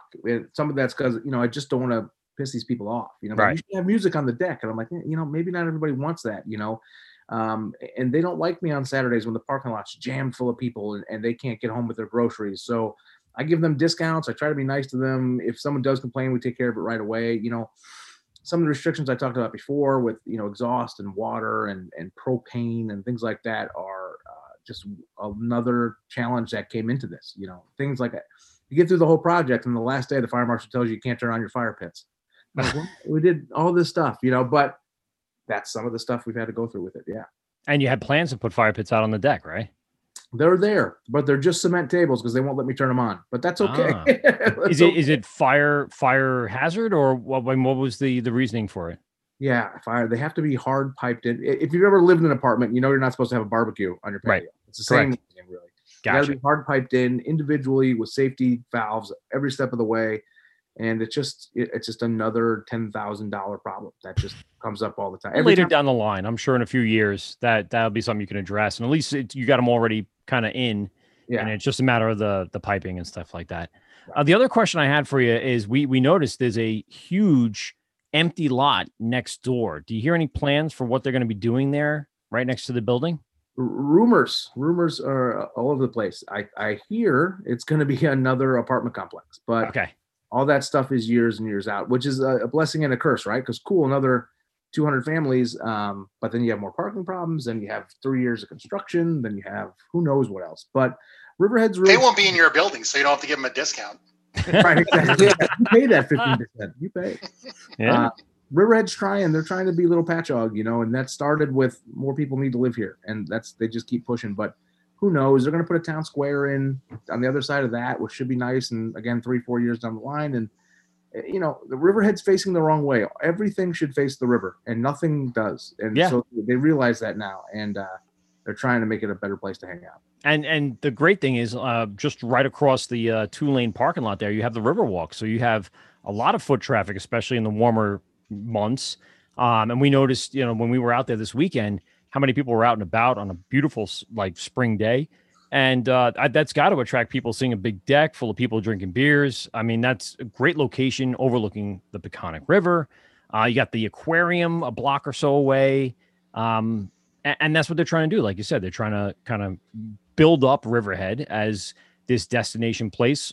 6 breweries, lots of attractions, wineries within 20-30 minutes, lots of great things. How do you fit into all of this business-wise, and how do you kind of build that audience over time? Well, the town's been really good to me because I am the first brewery to really, or even establishment of this size, to take a risk on downtown Riverhead. Right. All the other breweries, none of them are downtown. And so, the town itself was like, we want this to happen. Here's a little help with this. Here's a little help with that. What do you need? What do you need? And that's been great. And for me, it's one of the reasons I'm family friendly, because every day I watch hundreds of parents with their kids go to the aquarium and walk back to the parking lot. And you know what? Every day we see mom and dad in a stroller having a beer at lunch because the kid just did their thing and they saw it on the way in. And I think family friendly is important. A lot of the breweries now aren't doing that. And I get it because COVID restrictions, that seed is valuable. But, mom and dad need to have a good time too. And kids don't take up a lot of room, and it can be a challenge. It's something I'm proud of, that you can take your kids there. And parents know better than to take it on a crazy Saturday night and all that stuff. But, today was a moderate Monday afternoon, but we were full of parents because they went to the aquarium on a rainy day. Very cool. And case in point, Peter brought his whole family. I brought my kids. I was actually pretty impressed. My girls were super well behaved. So they got ice cream on the way home. Reward. And my toddler made it super awkward for everybody when he screamed at the top of his lungs. Once though, right in front, only did just once. One loud blast. Everybody know he was there. Yeah. And everyone in the brewery that was standing online looked around like, what the fuck just happened here? We got those looks. We were those parents for a second. Just that 30 seconds. But I know what you're talking about with, breweries, some of them turning away, not wanting that family atmosphere because, like you're saying, it's, seats are limited, and you want to make sure everyone there can buy a beer, not just right. Free, a few of the. I saw right before I came down, brewery out east. Saw their post. They were making an exception for Mother's Day for their no kids policy, and it was pretty clear they were saying like, your kids are welcome, but please, for the love of God, don't bring your fucking kids here. We love them. Yeah. But it's a luxury of the size of the place too, because if you only have 25 chairs in the place, I get that you can't, it makes more sense. Luckily it's big enough where if you put a stroller next to your 4-top, we'll be all right. Yeah. And you have a very large space. What is your non-COVID capacity? Just under 300.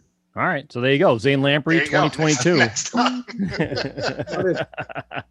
So in COVID, with the restrictions and everything, we're at what, 50, 75% at this point? 75, yeah. 75. So, I mean, you still fit a hell of a lot of people. And you, like I said, we felt very spread out. It was great. Everyone's following, what they should do. And as we get closer now to, more and more, I guess, restrictions being lifted. 18th.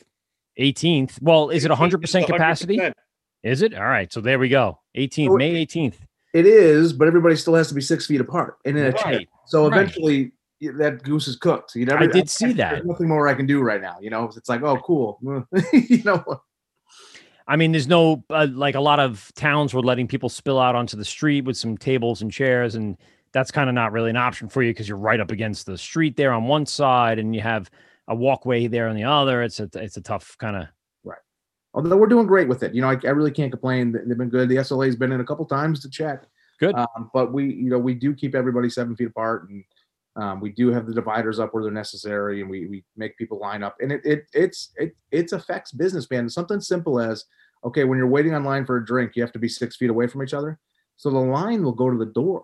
Yeah. But there's really only 10 people online. And any other time, that would just be 10 people leaning on the bar. The bar is 30 feet long. Right. Now people go, oh, I got to wait on that line for a beer. I'll come back later. So even something as simple as that drives me insane as a business owner. Like, oh, just order a beer now. Go quick, That's some of the COVID stuff people don't really think about how challenging this has been for every business out there. Well, I'll tell you this, sitting at the table relatively close to the line and watching the line, it goes very quick. Your bartenders were excellent. You had 2 there when we first got there, 3 kind of working as the line got longer, hustling their butts off, trying to get stuff turned around so you can get people their beer and get them out there. I think that's really the goal, right, is to just get them moving, get people turned around, back in their seats so that line stays low. And then you had a 2-top at the bar to the right of the line, another 2-top, I guess, to the left of the line. So you're able to utilize your space very well. Was that something that, during this whole opening, and even including your grand opening, you had this plan set out from the beginning, or is it something that kind of evolved over time? Well, it takes a long time to put this plan together to do this. So I had probably had this the layout of the brewery a year before we opened. And then 6 months before we opened, we had COVID restrictions. So that original plan got chucked and thrown in the garbage. And then you say, okay, now I have this many tables and chairs. What do you do? And it's something we still work on every day. Like, how can I get another chair in here and still be safe? Where can I put a divider? Something as simple as for opening weekend, we have these long, they're 9-foot tables that go up and down the whole brewery. And those are great. We can get like 8 people there. Okay, unless they don't know each other, then you can only get whoever comes. So the first day we had 2 tops sitting at this 8-foot table. And I was like, oh no, what am I going to do? Like, right. I lost 6 chairs because of COVID. What do I do? And there's a guy who lives in the apartment upstairs. And one day he was like, I'm a carpenter. If you ever need anything, let me know. I called him that night. I was like, dude, I need dividers made by dinner. And he came by 7:00 and he's installing dividers in all the tables so that 9-foot table could be 2 4-tops instead of one big table that was taken up by 2 or 4 people. Little stuff like that, like change it on the fly. Like, can I put a chair there? Can I put one there? No. Okay. Still trying to figure it out. That's fantastic. And good thing you have, again, the support of the people around you. Say that again. I'm sorry. I said it's a good thing you have the support of people around you. Yeah. It's a good little community of people living there. That's nice. James, we saw Pete crack open the Saison. This is the rye Saison. I am a fan of rye beers. I was a big fan of Rastafari. Speaking of Blue Point tonight. Oh yeah, I love that. Love that beer. That was that was actually the second tap I had down here in the basement. The first one was Magic at number 9. And then the next one was Rastafari. I love a good rye beer. Give me a little breakdown on the rye Saison.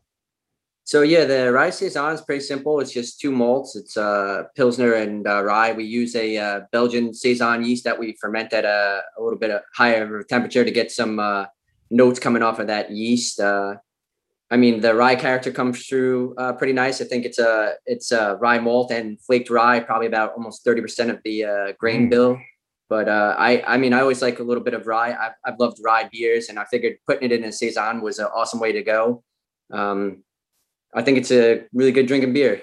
Hold on. We have a breaking report. James, are you telling us that there's rye in the rye Saison?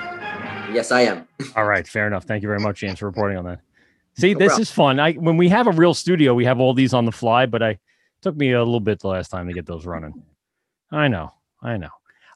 So what's the hop profile in this? I know you probably kind of quickly passed by that, but it's a Saz hop, so it's one of the noble European hops. It's very light alpha acid, so I mean the Saison. It's a Belgian beer. Hops are not important.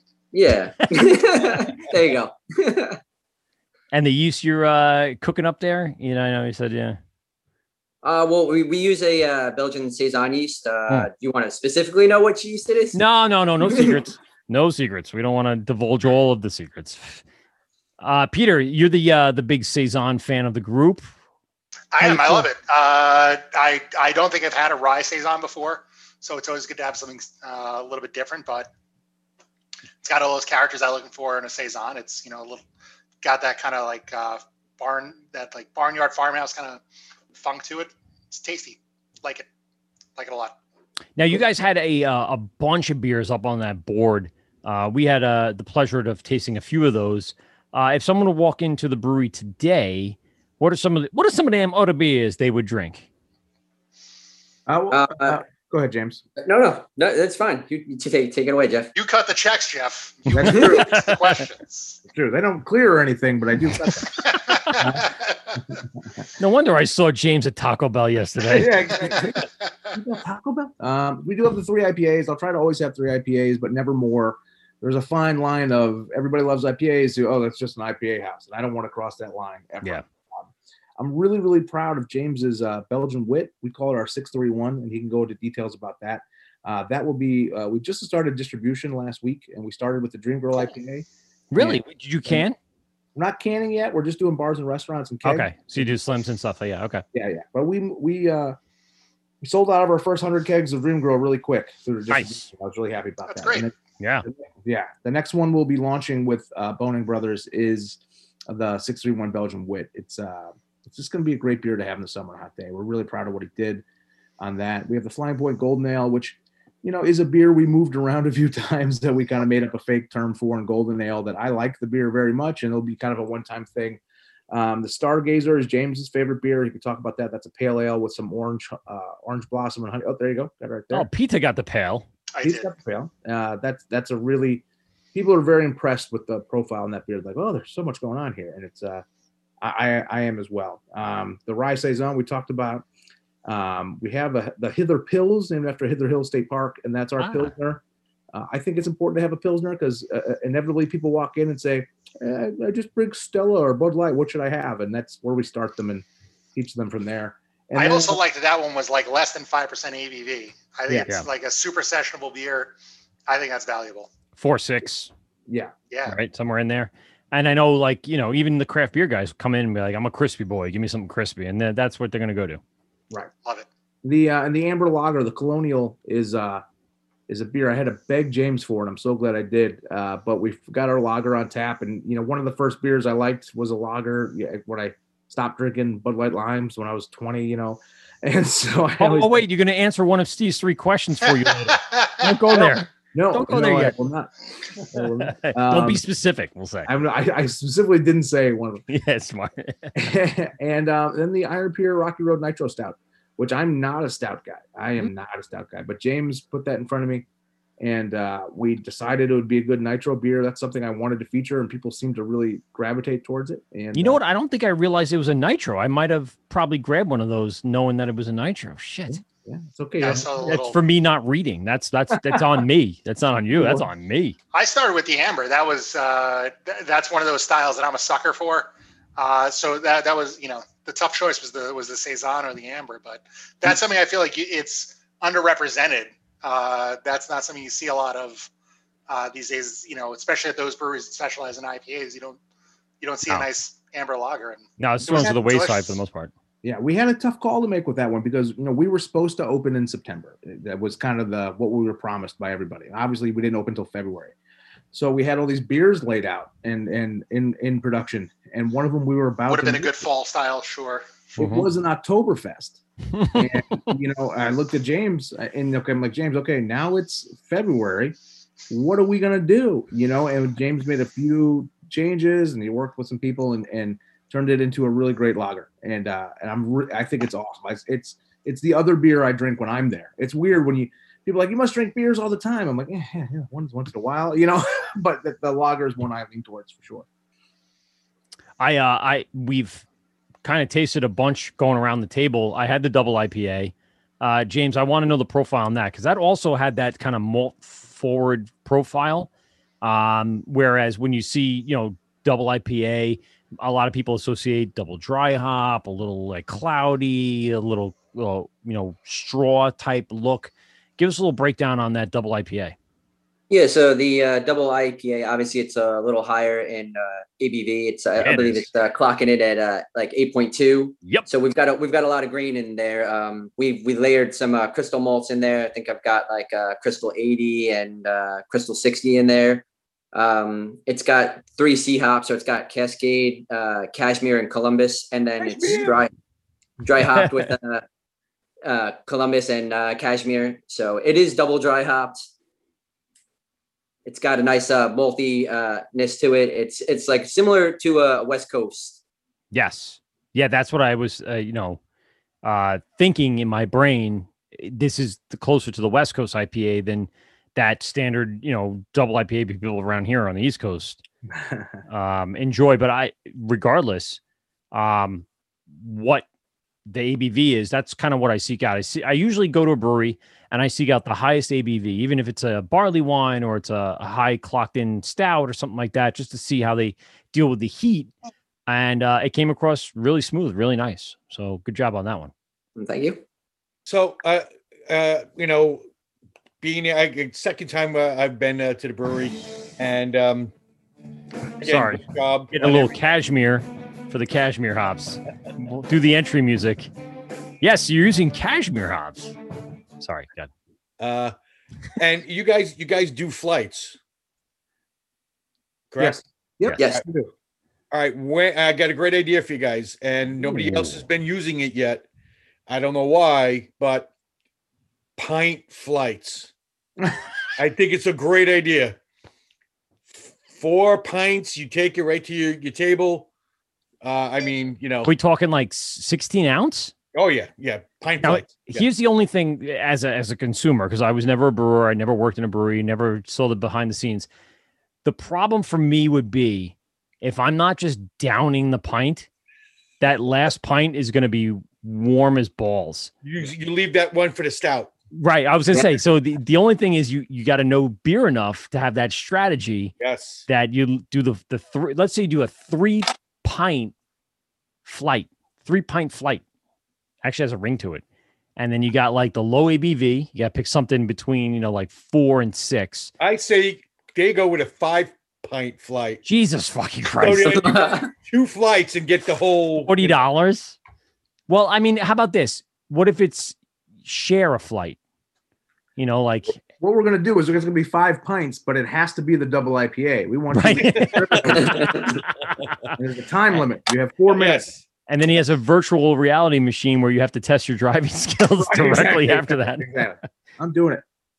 Hey, when I walked in, so I was down in Virginia over the break in April, and I went to a brewery called Precarious, and they had a very similar layout that you did. The only difference was they had a little more space, and they had like a little arcade. So they didn't really use it for, beer wise, but these are for more of that family atmosphere where I can just give my kids a roll of quarters and send them on their way, slap them on the butt, say, go shoot me a couple of deer at the big buck hunter, and we're good to go for a couple hours.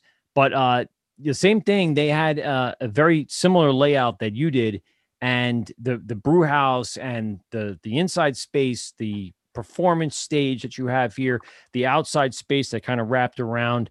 And, for what they are in Williamsburg, Virginia, is excellent space. And I think they have a very similar vibe that you did as well. I appreciated, for me, the punk rock kid, the music that was playing, the vibe on the patio, the vibe inside. Did you guys kind of carefully go through this whole plan and really decide on all of these elements? Is that something that really, like, as a startup brewery thinks about? I'm just so curious about that concept. Like, do you really think about all those little details?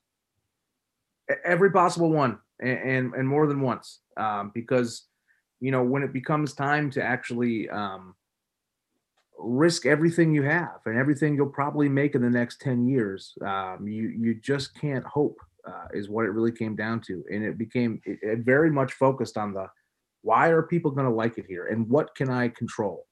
And like I mentioned before, I can't control that this is going to be your favorite beer on Long Island. I can't control it. I compare it to pizza. We all like to have a favorite pizza place for no real reason, right? Yeah, really. Yeah. Just what you grew up with or what was local or whatever the reason is. Right. So I learned quickly that was out of my control. There was great breweries that were empty all the time for no reason. I said, I can't control that. I can't control that you'll think I'll have the best food either. But the one thing I can control is that when you come here, you're gonna have an awesome time. And what does that include? Part of that is I had a weird time in my life where I ran a nightclub in the Hamptons, and you think, well, how could this correlate, right? How weird did it get, Jeff? I mean, Sean Merriman, housewife, that's a different podcast. Yeah, exactly. There's any weird thing you could talk about, Please just stop doing your drugs here. Like anything you think of. Well, apparently I'm drinking my drugs. All right. So I got to really work on that. Yeah. That's exactly what I pictured. I look back at what that nightclub was. And again, these drinks were good and food was fine. But when people came, they had an awesome time. And all they wanted to know is that they wanted other people to know they were there having an awesome time. And so that's why you'll see a giant mural that people Instagram like crazy. You'll see a dumb statue that is fun for Instagram with. You'll see a beautiful outdoor space with furniture that looks great in pictures, and like every part of the experience is what I could control. And so I took everything I could to get it the experience I want. There's no TVs in the brewery. Why? Because I want you to sit in front of your stupid friends and have a conversation with them, and enjoy it. Don't stare at a TV for 3 hours. Yeah. Because when I go to a bar and watch a game, I stare at a TV, I don't talk to anybody, and I leave. And that's not the experience I want you to have here. The experience you're having at the brewery is the one I think people enjoy the most. And the music and the stuff on the walls and I will say Primus was playing when we walked in, and I was very happy about that. Yeah, there you go. John the Fisherman specifically. I was gonna say, was it Sea of Cheese? John the Fisherman, which I think is on Sailing the Seas of Cheese. There you go. All right. And obviously now I have to check. Yeah, Pete's got to do the research on it. I think that's an interesting marketing angle, Jeff, because a lot of people will see a brewery and go, oh, well, they just have a nice space or they just have this and that's all they are. But if you combine that with good beer, good atmosphere, like you said, removing the distractions as best you can to allow people to kind of come and congregate and enjoy each other's company, that can build more of an atmosphere than anything else. Right. I know that you said you were looking at every possible angle. What else am I missing here? And thought process and decision-making that went into this?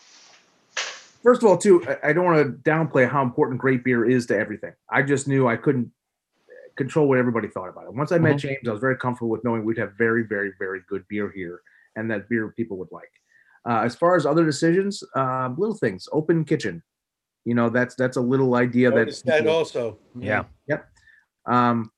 Just the amount of the brewing area you get to see. Where you look at it and you say, hey, look, they brew right there. Those are those giant kettles right there. Those are the tanks. But we don't need to see every tri-clamp or the floor drain. Right. I can't tell, but they do it all right there.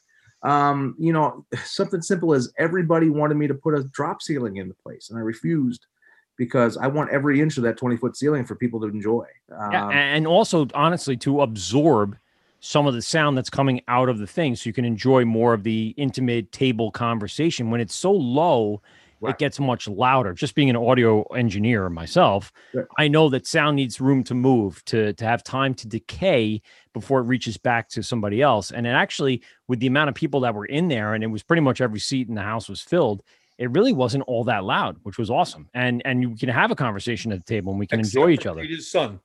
Yeah, right. Except for Pete's son screaming. Yeah, right. Exactly. He wanted to, issue some complaints to the manager, but they were sorted out. He wanted more pretzel. Even the music setup we have, is I wanted a system that musicians could plug right into, so they weren't blaring from one side of the stage where it was too loud in front and too quiet in the back. That was an investment we made. And we keep talking about the giant pretzel. Well, the reason that pretzel's so giant is because when people see it, like you said, oh my God, look at that pretzel. I need that pretzel. Let me take a picture of it. Across the brewery. Yeah, exactly. And my staff hates it because by 8:00 at night, there is salt from one end everywhere, all over our table. All over our table on the floor. It's really the floor. It's the floor because it's all cement. You can watch each piece of salt bounce down the place. They hate it, but I'll never change it. We're mostly a pretzel company that also makes a little bit of beer. Unbelievable. I used to work at the meatball place in Farmingdale, and we had a giant pretzel. Same thing. Every table, every inch of that bar that someone was near with that giant pretzel, salt everywhere with the same little hooks, same everything. And it is. But you know what? Everyone in the place saw that pretzel coming out, and everyone's like, "Oh shit, I need a pretzel." It's like the sizzling fajitas. Yeah, exactly. And there's a giant pretzel everybody uses. It's giant pretzel. It's very, very big. Yeah. And I because I worked for Cisco for all these years, Cisco Foods, I knew there's this other pretzel that is just a little bit bigger. And I was like, you got to get me that pretzel from this company. I need this many. I need the hooks, and just little things like that, it is the experience. That pretzel's so big. The burger is supposed to, I could have gotten. Was good. I had that. Yeah, the burger. It's a brisket short rib chuck blend. Thick. Like if I'm gonna do these things, let's make. Steve got the pork belly sandwich. Toast. Holy shit! Baby. That's our cheese toasties. Yeah, it was awesome. Thanks, guys. Thank you. I like I said, we watched when we sat down relatively close to the place where people are picking up their food, and we just kind of looked around like, oh, what's that? Okay, we'll take one of those and one of those.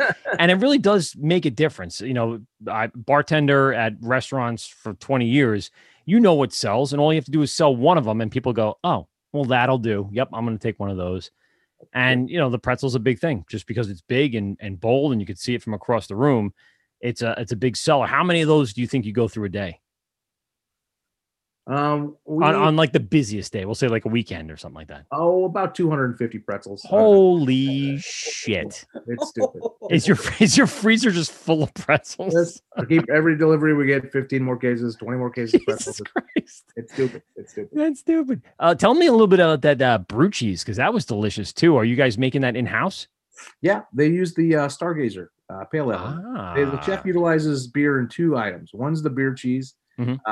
With the pale ale, and also if you get the funnel fries, which if you ever had a funnel cake, they're just in the shape of French fries. And he uses the nitro stout to make a caramel out of that. So we try to do some fun stuff with what's in house. Yeah, makes sense.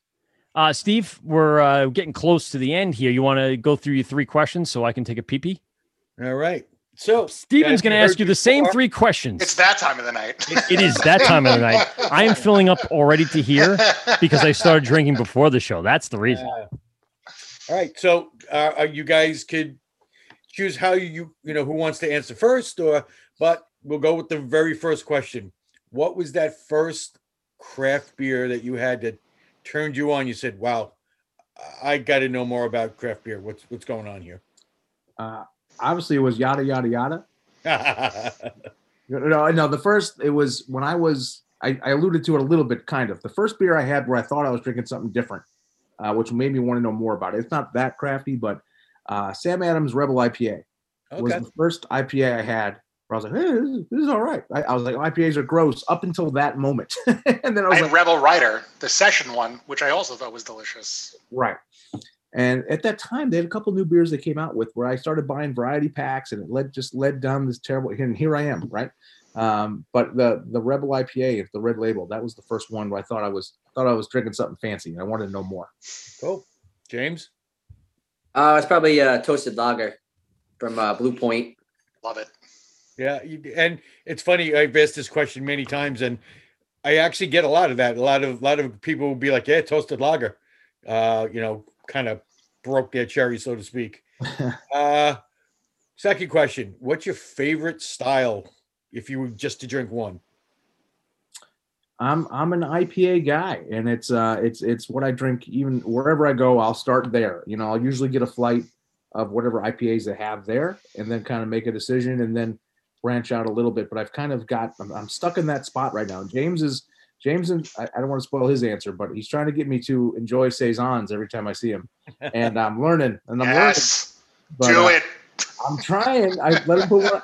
If James had his way, there'd be 9 saisons on tap. Oh God, sold. Yeah, but that's really great. Nobody will ever come here, but thank you. Except for Pete. I love it. It's a great idea. James would be there. So I hope I didn't spoil your answer, James. But I'm stuck in the IPA. I just they're all so damn different, and I haven't really, if someone tells you what do you like most about why, I would struggle to nail it down.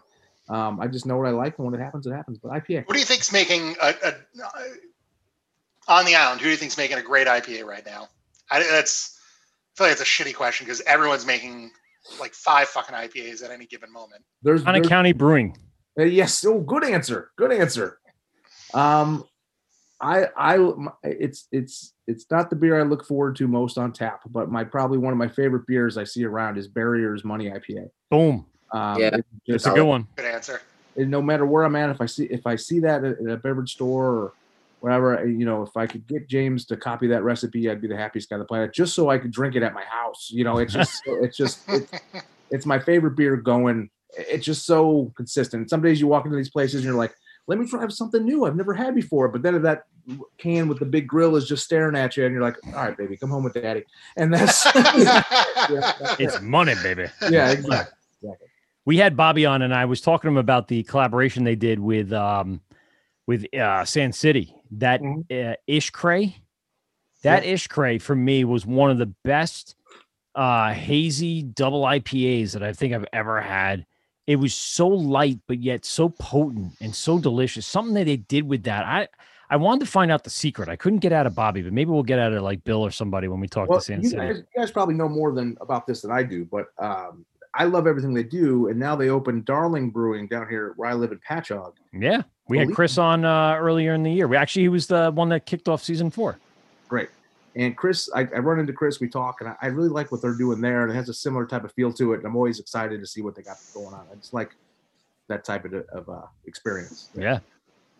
And they just did, they didn't just do, but they've done collabs to start off this year with Dubco. They did a collab with Nightmare. They've gotten the name out there a little more. So hopefully they can do better than Patrick Beer Project did. Yeah, they were nice, and I was rooting for them too. But I know tough business model in a tough town. That's what it is. It's just a tough town. James, what's your I don't know if Jeff stole your thunder. What's your favorite style? My favorite style always changes on like what I'm brewing because I'm researching it. I'm like trying other beers to see like if there's something that in like one of those styles that I particularly want to incorporate into what I'm doing. So it's like, and I always feel like my palate's changing all the time too. Like 1 minute you're like in love with IPAs, and then the next minute you're like, no, I want a Russian Imperial Stout. But just like that.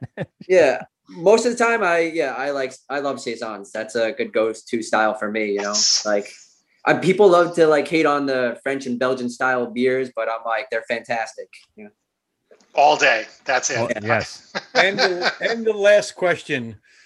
So you're out at a restaurant, not yours, and you're looking for a beer. What's your go-to beer other than something you brew? Allagash White is always, especially fresh on tap, is just really good. I think Jeff already answered his Money IPA. No, I like that one a lot, but really, Cigar City High Life. Okay. I went to Florida and I was on vacation a bunch of years ago, and I said, give me something local, give me something good. And the guy came out the back with a can of High Life. Once I figured out how to say it, I was like, this is what I want to see at every bar around. What is this Ja'Allah? What is this Muslim beer? Yeah. Where'd this come from? This I thought there was prohibition on alcohol. Didn't make much sense. Yeah, I mean, so Cigar City and Maduro was one of the first browns I've ever had. And that kind of holds a special place for me and like the experience over the years. We got a lot of people, by the way, recently checking in on Instagram. 90-second beer review. The boys over there saying what's up. Filbert513 said he went from a New England IPA to a fruited sour really quick this past year. Do you guys have any sours coming out on the schedule in the next few weeks, months? Yeah, we're working on that. Once we get the brew house like a little more familiarity with it, and like I mastered the manifold there. We're working on a pineapple lactose sour. Something very tropical for the summer weeks ahead. Yeah, so something Hawaiian shirt Friday. Yeah, there you go. That would look really nice out on the deck. The picturesque Peconic River, out on the dock with their Peconic sour and their Hawaiian shirt. And of course, their pink seltzer. Yeah, and their pink seltzer. Yeah, pink seltzer. Yeah. I mean, it's got to be.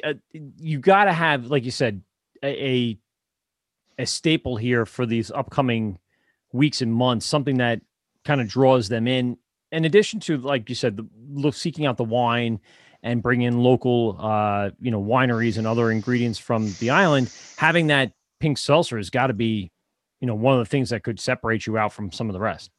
Well, it's as I said before, I'm only a sales guy that happen to really like craft beer, right? So James and I go back and forth of beers we really like versus beers people really want to buy, and that is the struggle. And big difference. Take the rye saison for example. James and I both love it. We both think it's a really good beer. Even I'm not a saison guy, I'm not a rye guy. I like that beer. It was one of the ones we picked, but people come and they have one and they're like, "Oh, this is really great.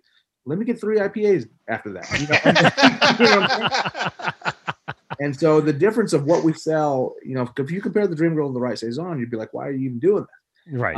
And it's a shame because that's where start talking about sours, and it's the same. It's going to be the same thing with the sours. We're going to make a really great sour. I've tried it. It's awesome. And I'm not a sour guy and I like it. It's great. And people are going to have one, but this was a really great sour. I'll take 3 IPAs, and that's just what's going to happen. And it's a weird business, but that's the balance, right? But if you guys, I feel like sours are making a lot of inroads. I feel like that's like for summer, like that is the IPA is right. Well, I mean, everyone's going sours. I know Mike is. Yeah, of course. The third year, we're in like the third season of sours being one of the most prevalent, things for the summertime months, right? So I remember a few years ago when sours started becoming a thing, and I'm like, I'm not quite there. I'm not. And then all of a sudden, like there's a few that local breweries have made that I went, oh yeah, no, I can totally get into this. I'm not talking about 450 North. They make smoothies, although Philbert 513 loves a fruit smoothie. But for the most part, I like a good, clean sour. So Dubco made that raspberry and black tea sour.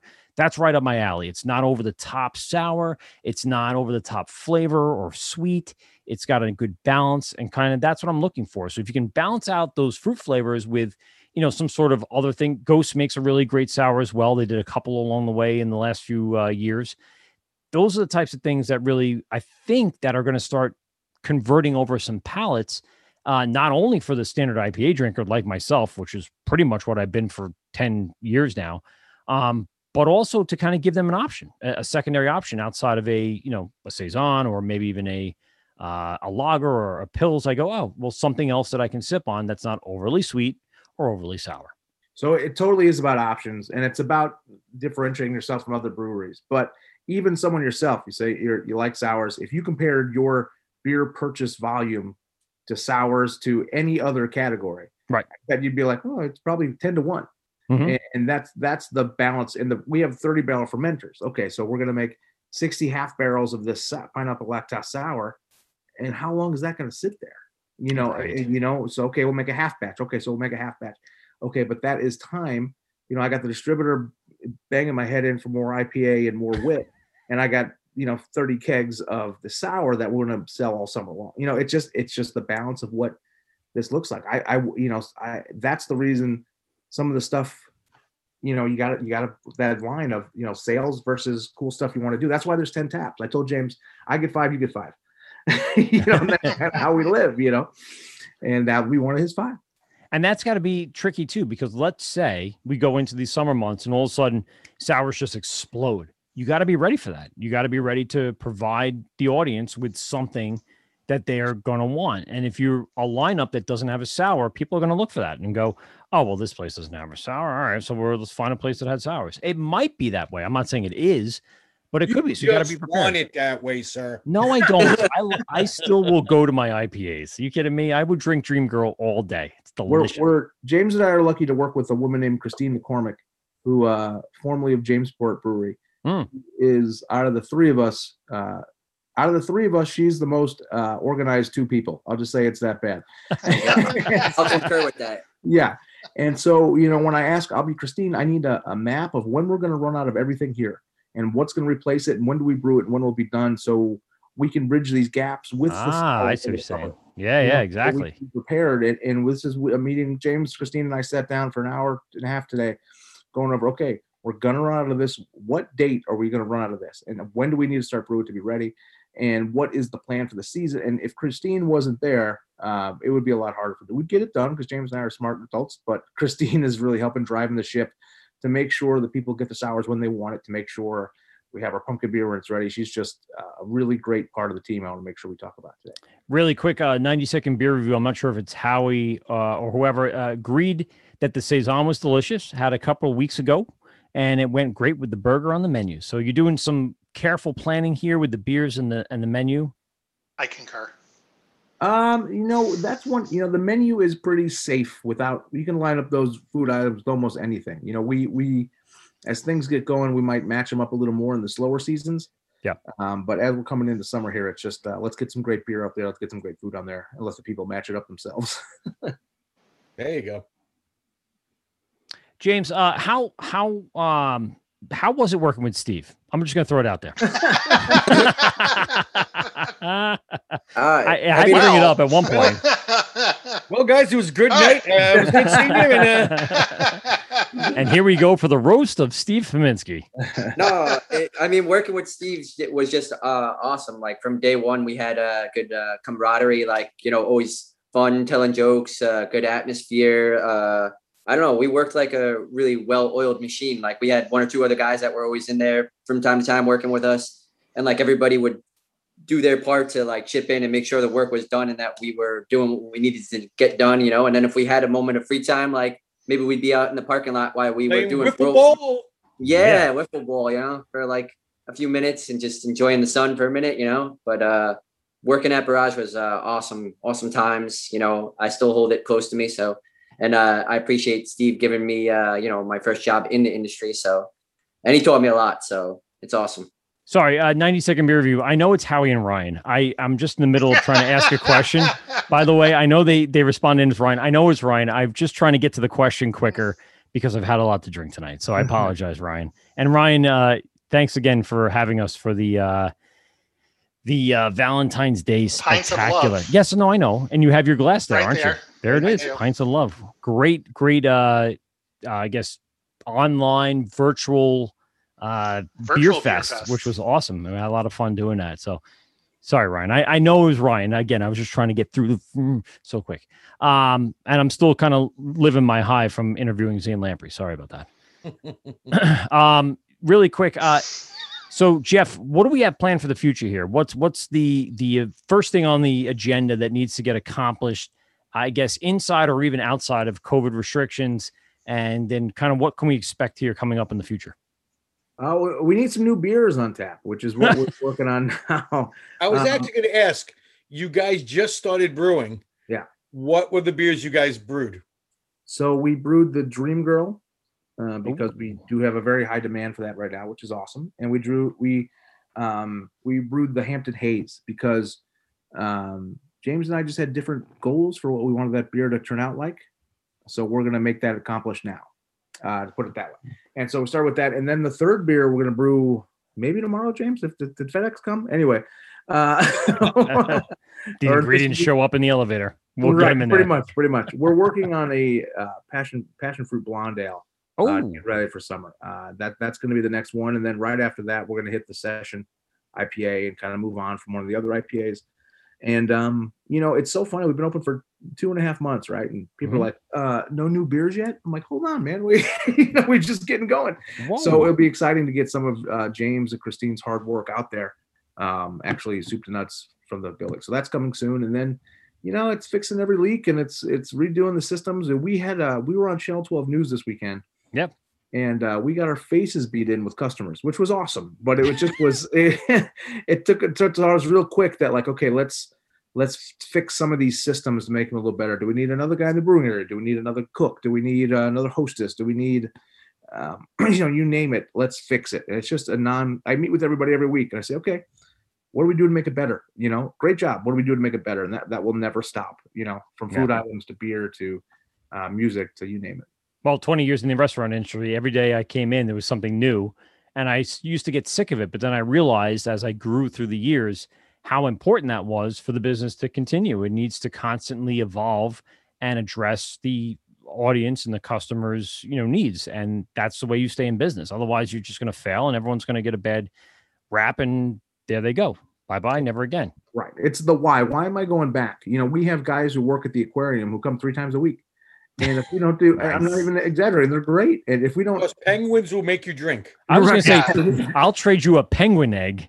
We have asked 100 times to bring the penguins in, but if we don't add specials or have something new for them to look forward to, or even, you guys may have noticed I'm very active on social media, and it just needs something new to talk about, because otherwise you can't hear the same story over and over again. We have a pretty deck and we have a big space. Like, that's going to get old, real quick. So it's just what's new, what's next, why are people coming in this weekend?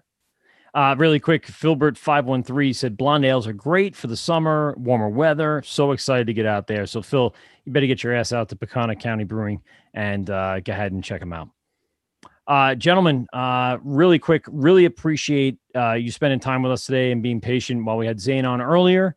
I want you guys to get all the plugs out there, all the information that people can find you and get you on all the social media. And of course, give me some hours of operation, where you're located and all that other good stuff. You can follow us at james.miller. We'll do that to him. Send only dick pics. Sorry, James. There you go. That's what you get. I know. Well, you know what? I'm getting a little tipsy, so this is why we end the show earlier, because otherwise it would be not just that. He's more of a feet pick guy anyway. But anyway. Fair enough. Follow us on Instagram. That really is where the most active, at Peconic County Brewing. The website has updates, PeconicCountyBrewing.com, but Facebook, all the spots. We were lucky to get Peconic County Brewing. Instagram is the most of it. We're on downtown Riverhead, 21 East Main Street, down by the river. Down by the river. in a brewery. Down by the river. Yeah, I like it. And that's it. Everything's on Instagram. Follow us there. We're open every day from noon to 10, Monday through Sunday. Lunch, full kitchen. No, you can't bring your own food in. No, we don't get reservations. Yes, your dogs are welcome on the patio. Those are those phone calls I get all day. There you go. Those are 3 top phone calls. You know what? You should probably start taking a page out of barriers when they were doing like those mini episodes, like a 3-minute Instagram TV kind of thing. Oh, great! You got to do like a parody of Down by the River. That would attract people. Done. Sit on the dock and just do it. Let's get a beer down by the river. That'd be perfect. We'll put somebody in there for you. I'll hire you a good talent that could really do a Chris Farley very well. When Zane is in town, we'll get him to do something. Now we're talking. There we go. And I'm serious. Let's get Zane some beer for October 3rd. Whatever it takes to get him there, to get it there. I'll be there. I don't know if you guys are going to end up going or whatever. Maybe know someone at Blue Point with a hook, but let's get him some Peconic County Brewing Company, and we'll I want to hand it to him. I'm like, this is the beer I told you about. I'm still a little depressed of realizing how much I am a failed Zane. I am just it was too much for me. I'm like, I guess it was possible. Somebody did it. You know what? If Zane ended up failing as well and opened up a brewery, I think he'd be just as happy with all his cats and his beautiful wife. Yeah. So his dogs, cats, and everything else. Yeah, everything else. Gentlemen, again, appreciate your time. Thanks very much for everything tonight. Go to Peconic County Brewing Company, really Instagram, Twitter, Facebook. I did. I started drinking way too early tonight, but that's all right. I needed to take the edge off. There it is. Look at that can. Beautiful crowler. Aloysius. If you want to win tomorrow, tickets for tomorrow. Again, if you say the name or the phrase that pays Aloysius, then you can absolutely win 2 free tickets to AC Beer Fest June 4th. June 4th, AC Beer Fest, 2 free tickets. DM us tomorrow at I guess 6 a.m. Whatever you feel like it. Whoever the first one is to get us, you'll get the free tickets. So check it out. We will be having Ouzelfinch Brewing Company down in Virginia on in 2 weeks. And then we were live at AC Beer Fest June 4th and 5th, a weekend of good times. Again, thanks, James and Jeff, for being with us tonight. This is The Wort with Mike, Pete, and Steve, GubsRadio.com. We'll start with you, Steve. What do we got? I just want to say we lost a real great brewer and mentor for me, and Tommy Keegan from Keegan Ales. Passed away suddenly this weekend, and brother, this one is for you. May we meet again. R.I.P. Goat. Thanks a lot, Keegan, for everything you guys have done. Pete, I'll drink to that. There you go. This is the Word with Mike, Pete, and Steve, GovsRadio.com, and we out. Well, that's 2 hours of your life that you'll never get back. Are you kidding me? Please hang up and try again.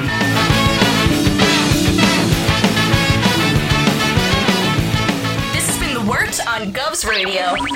I hope you're drunk enough.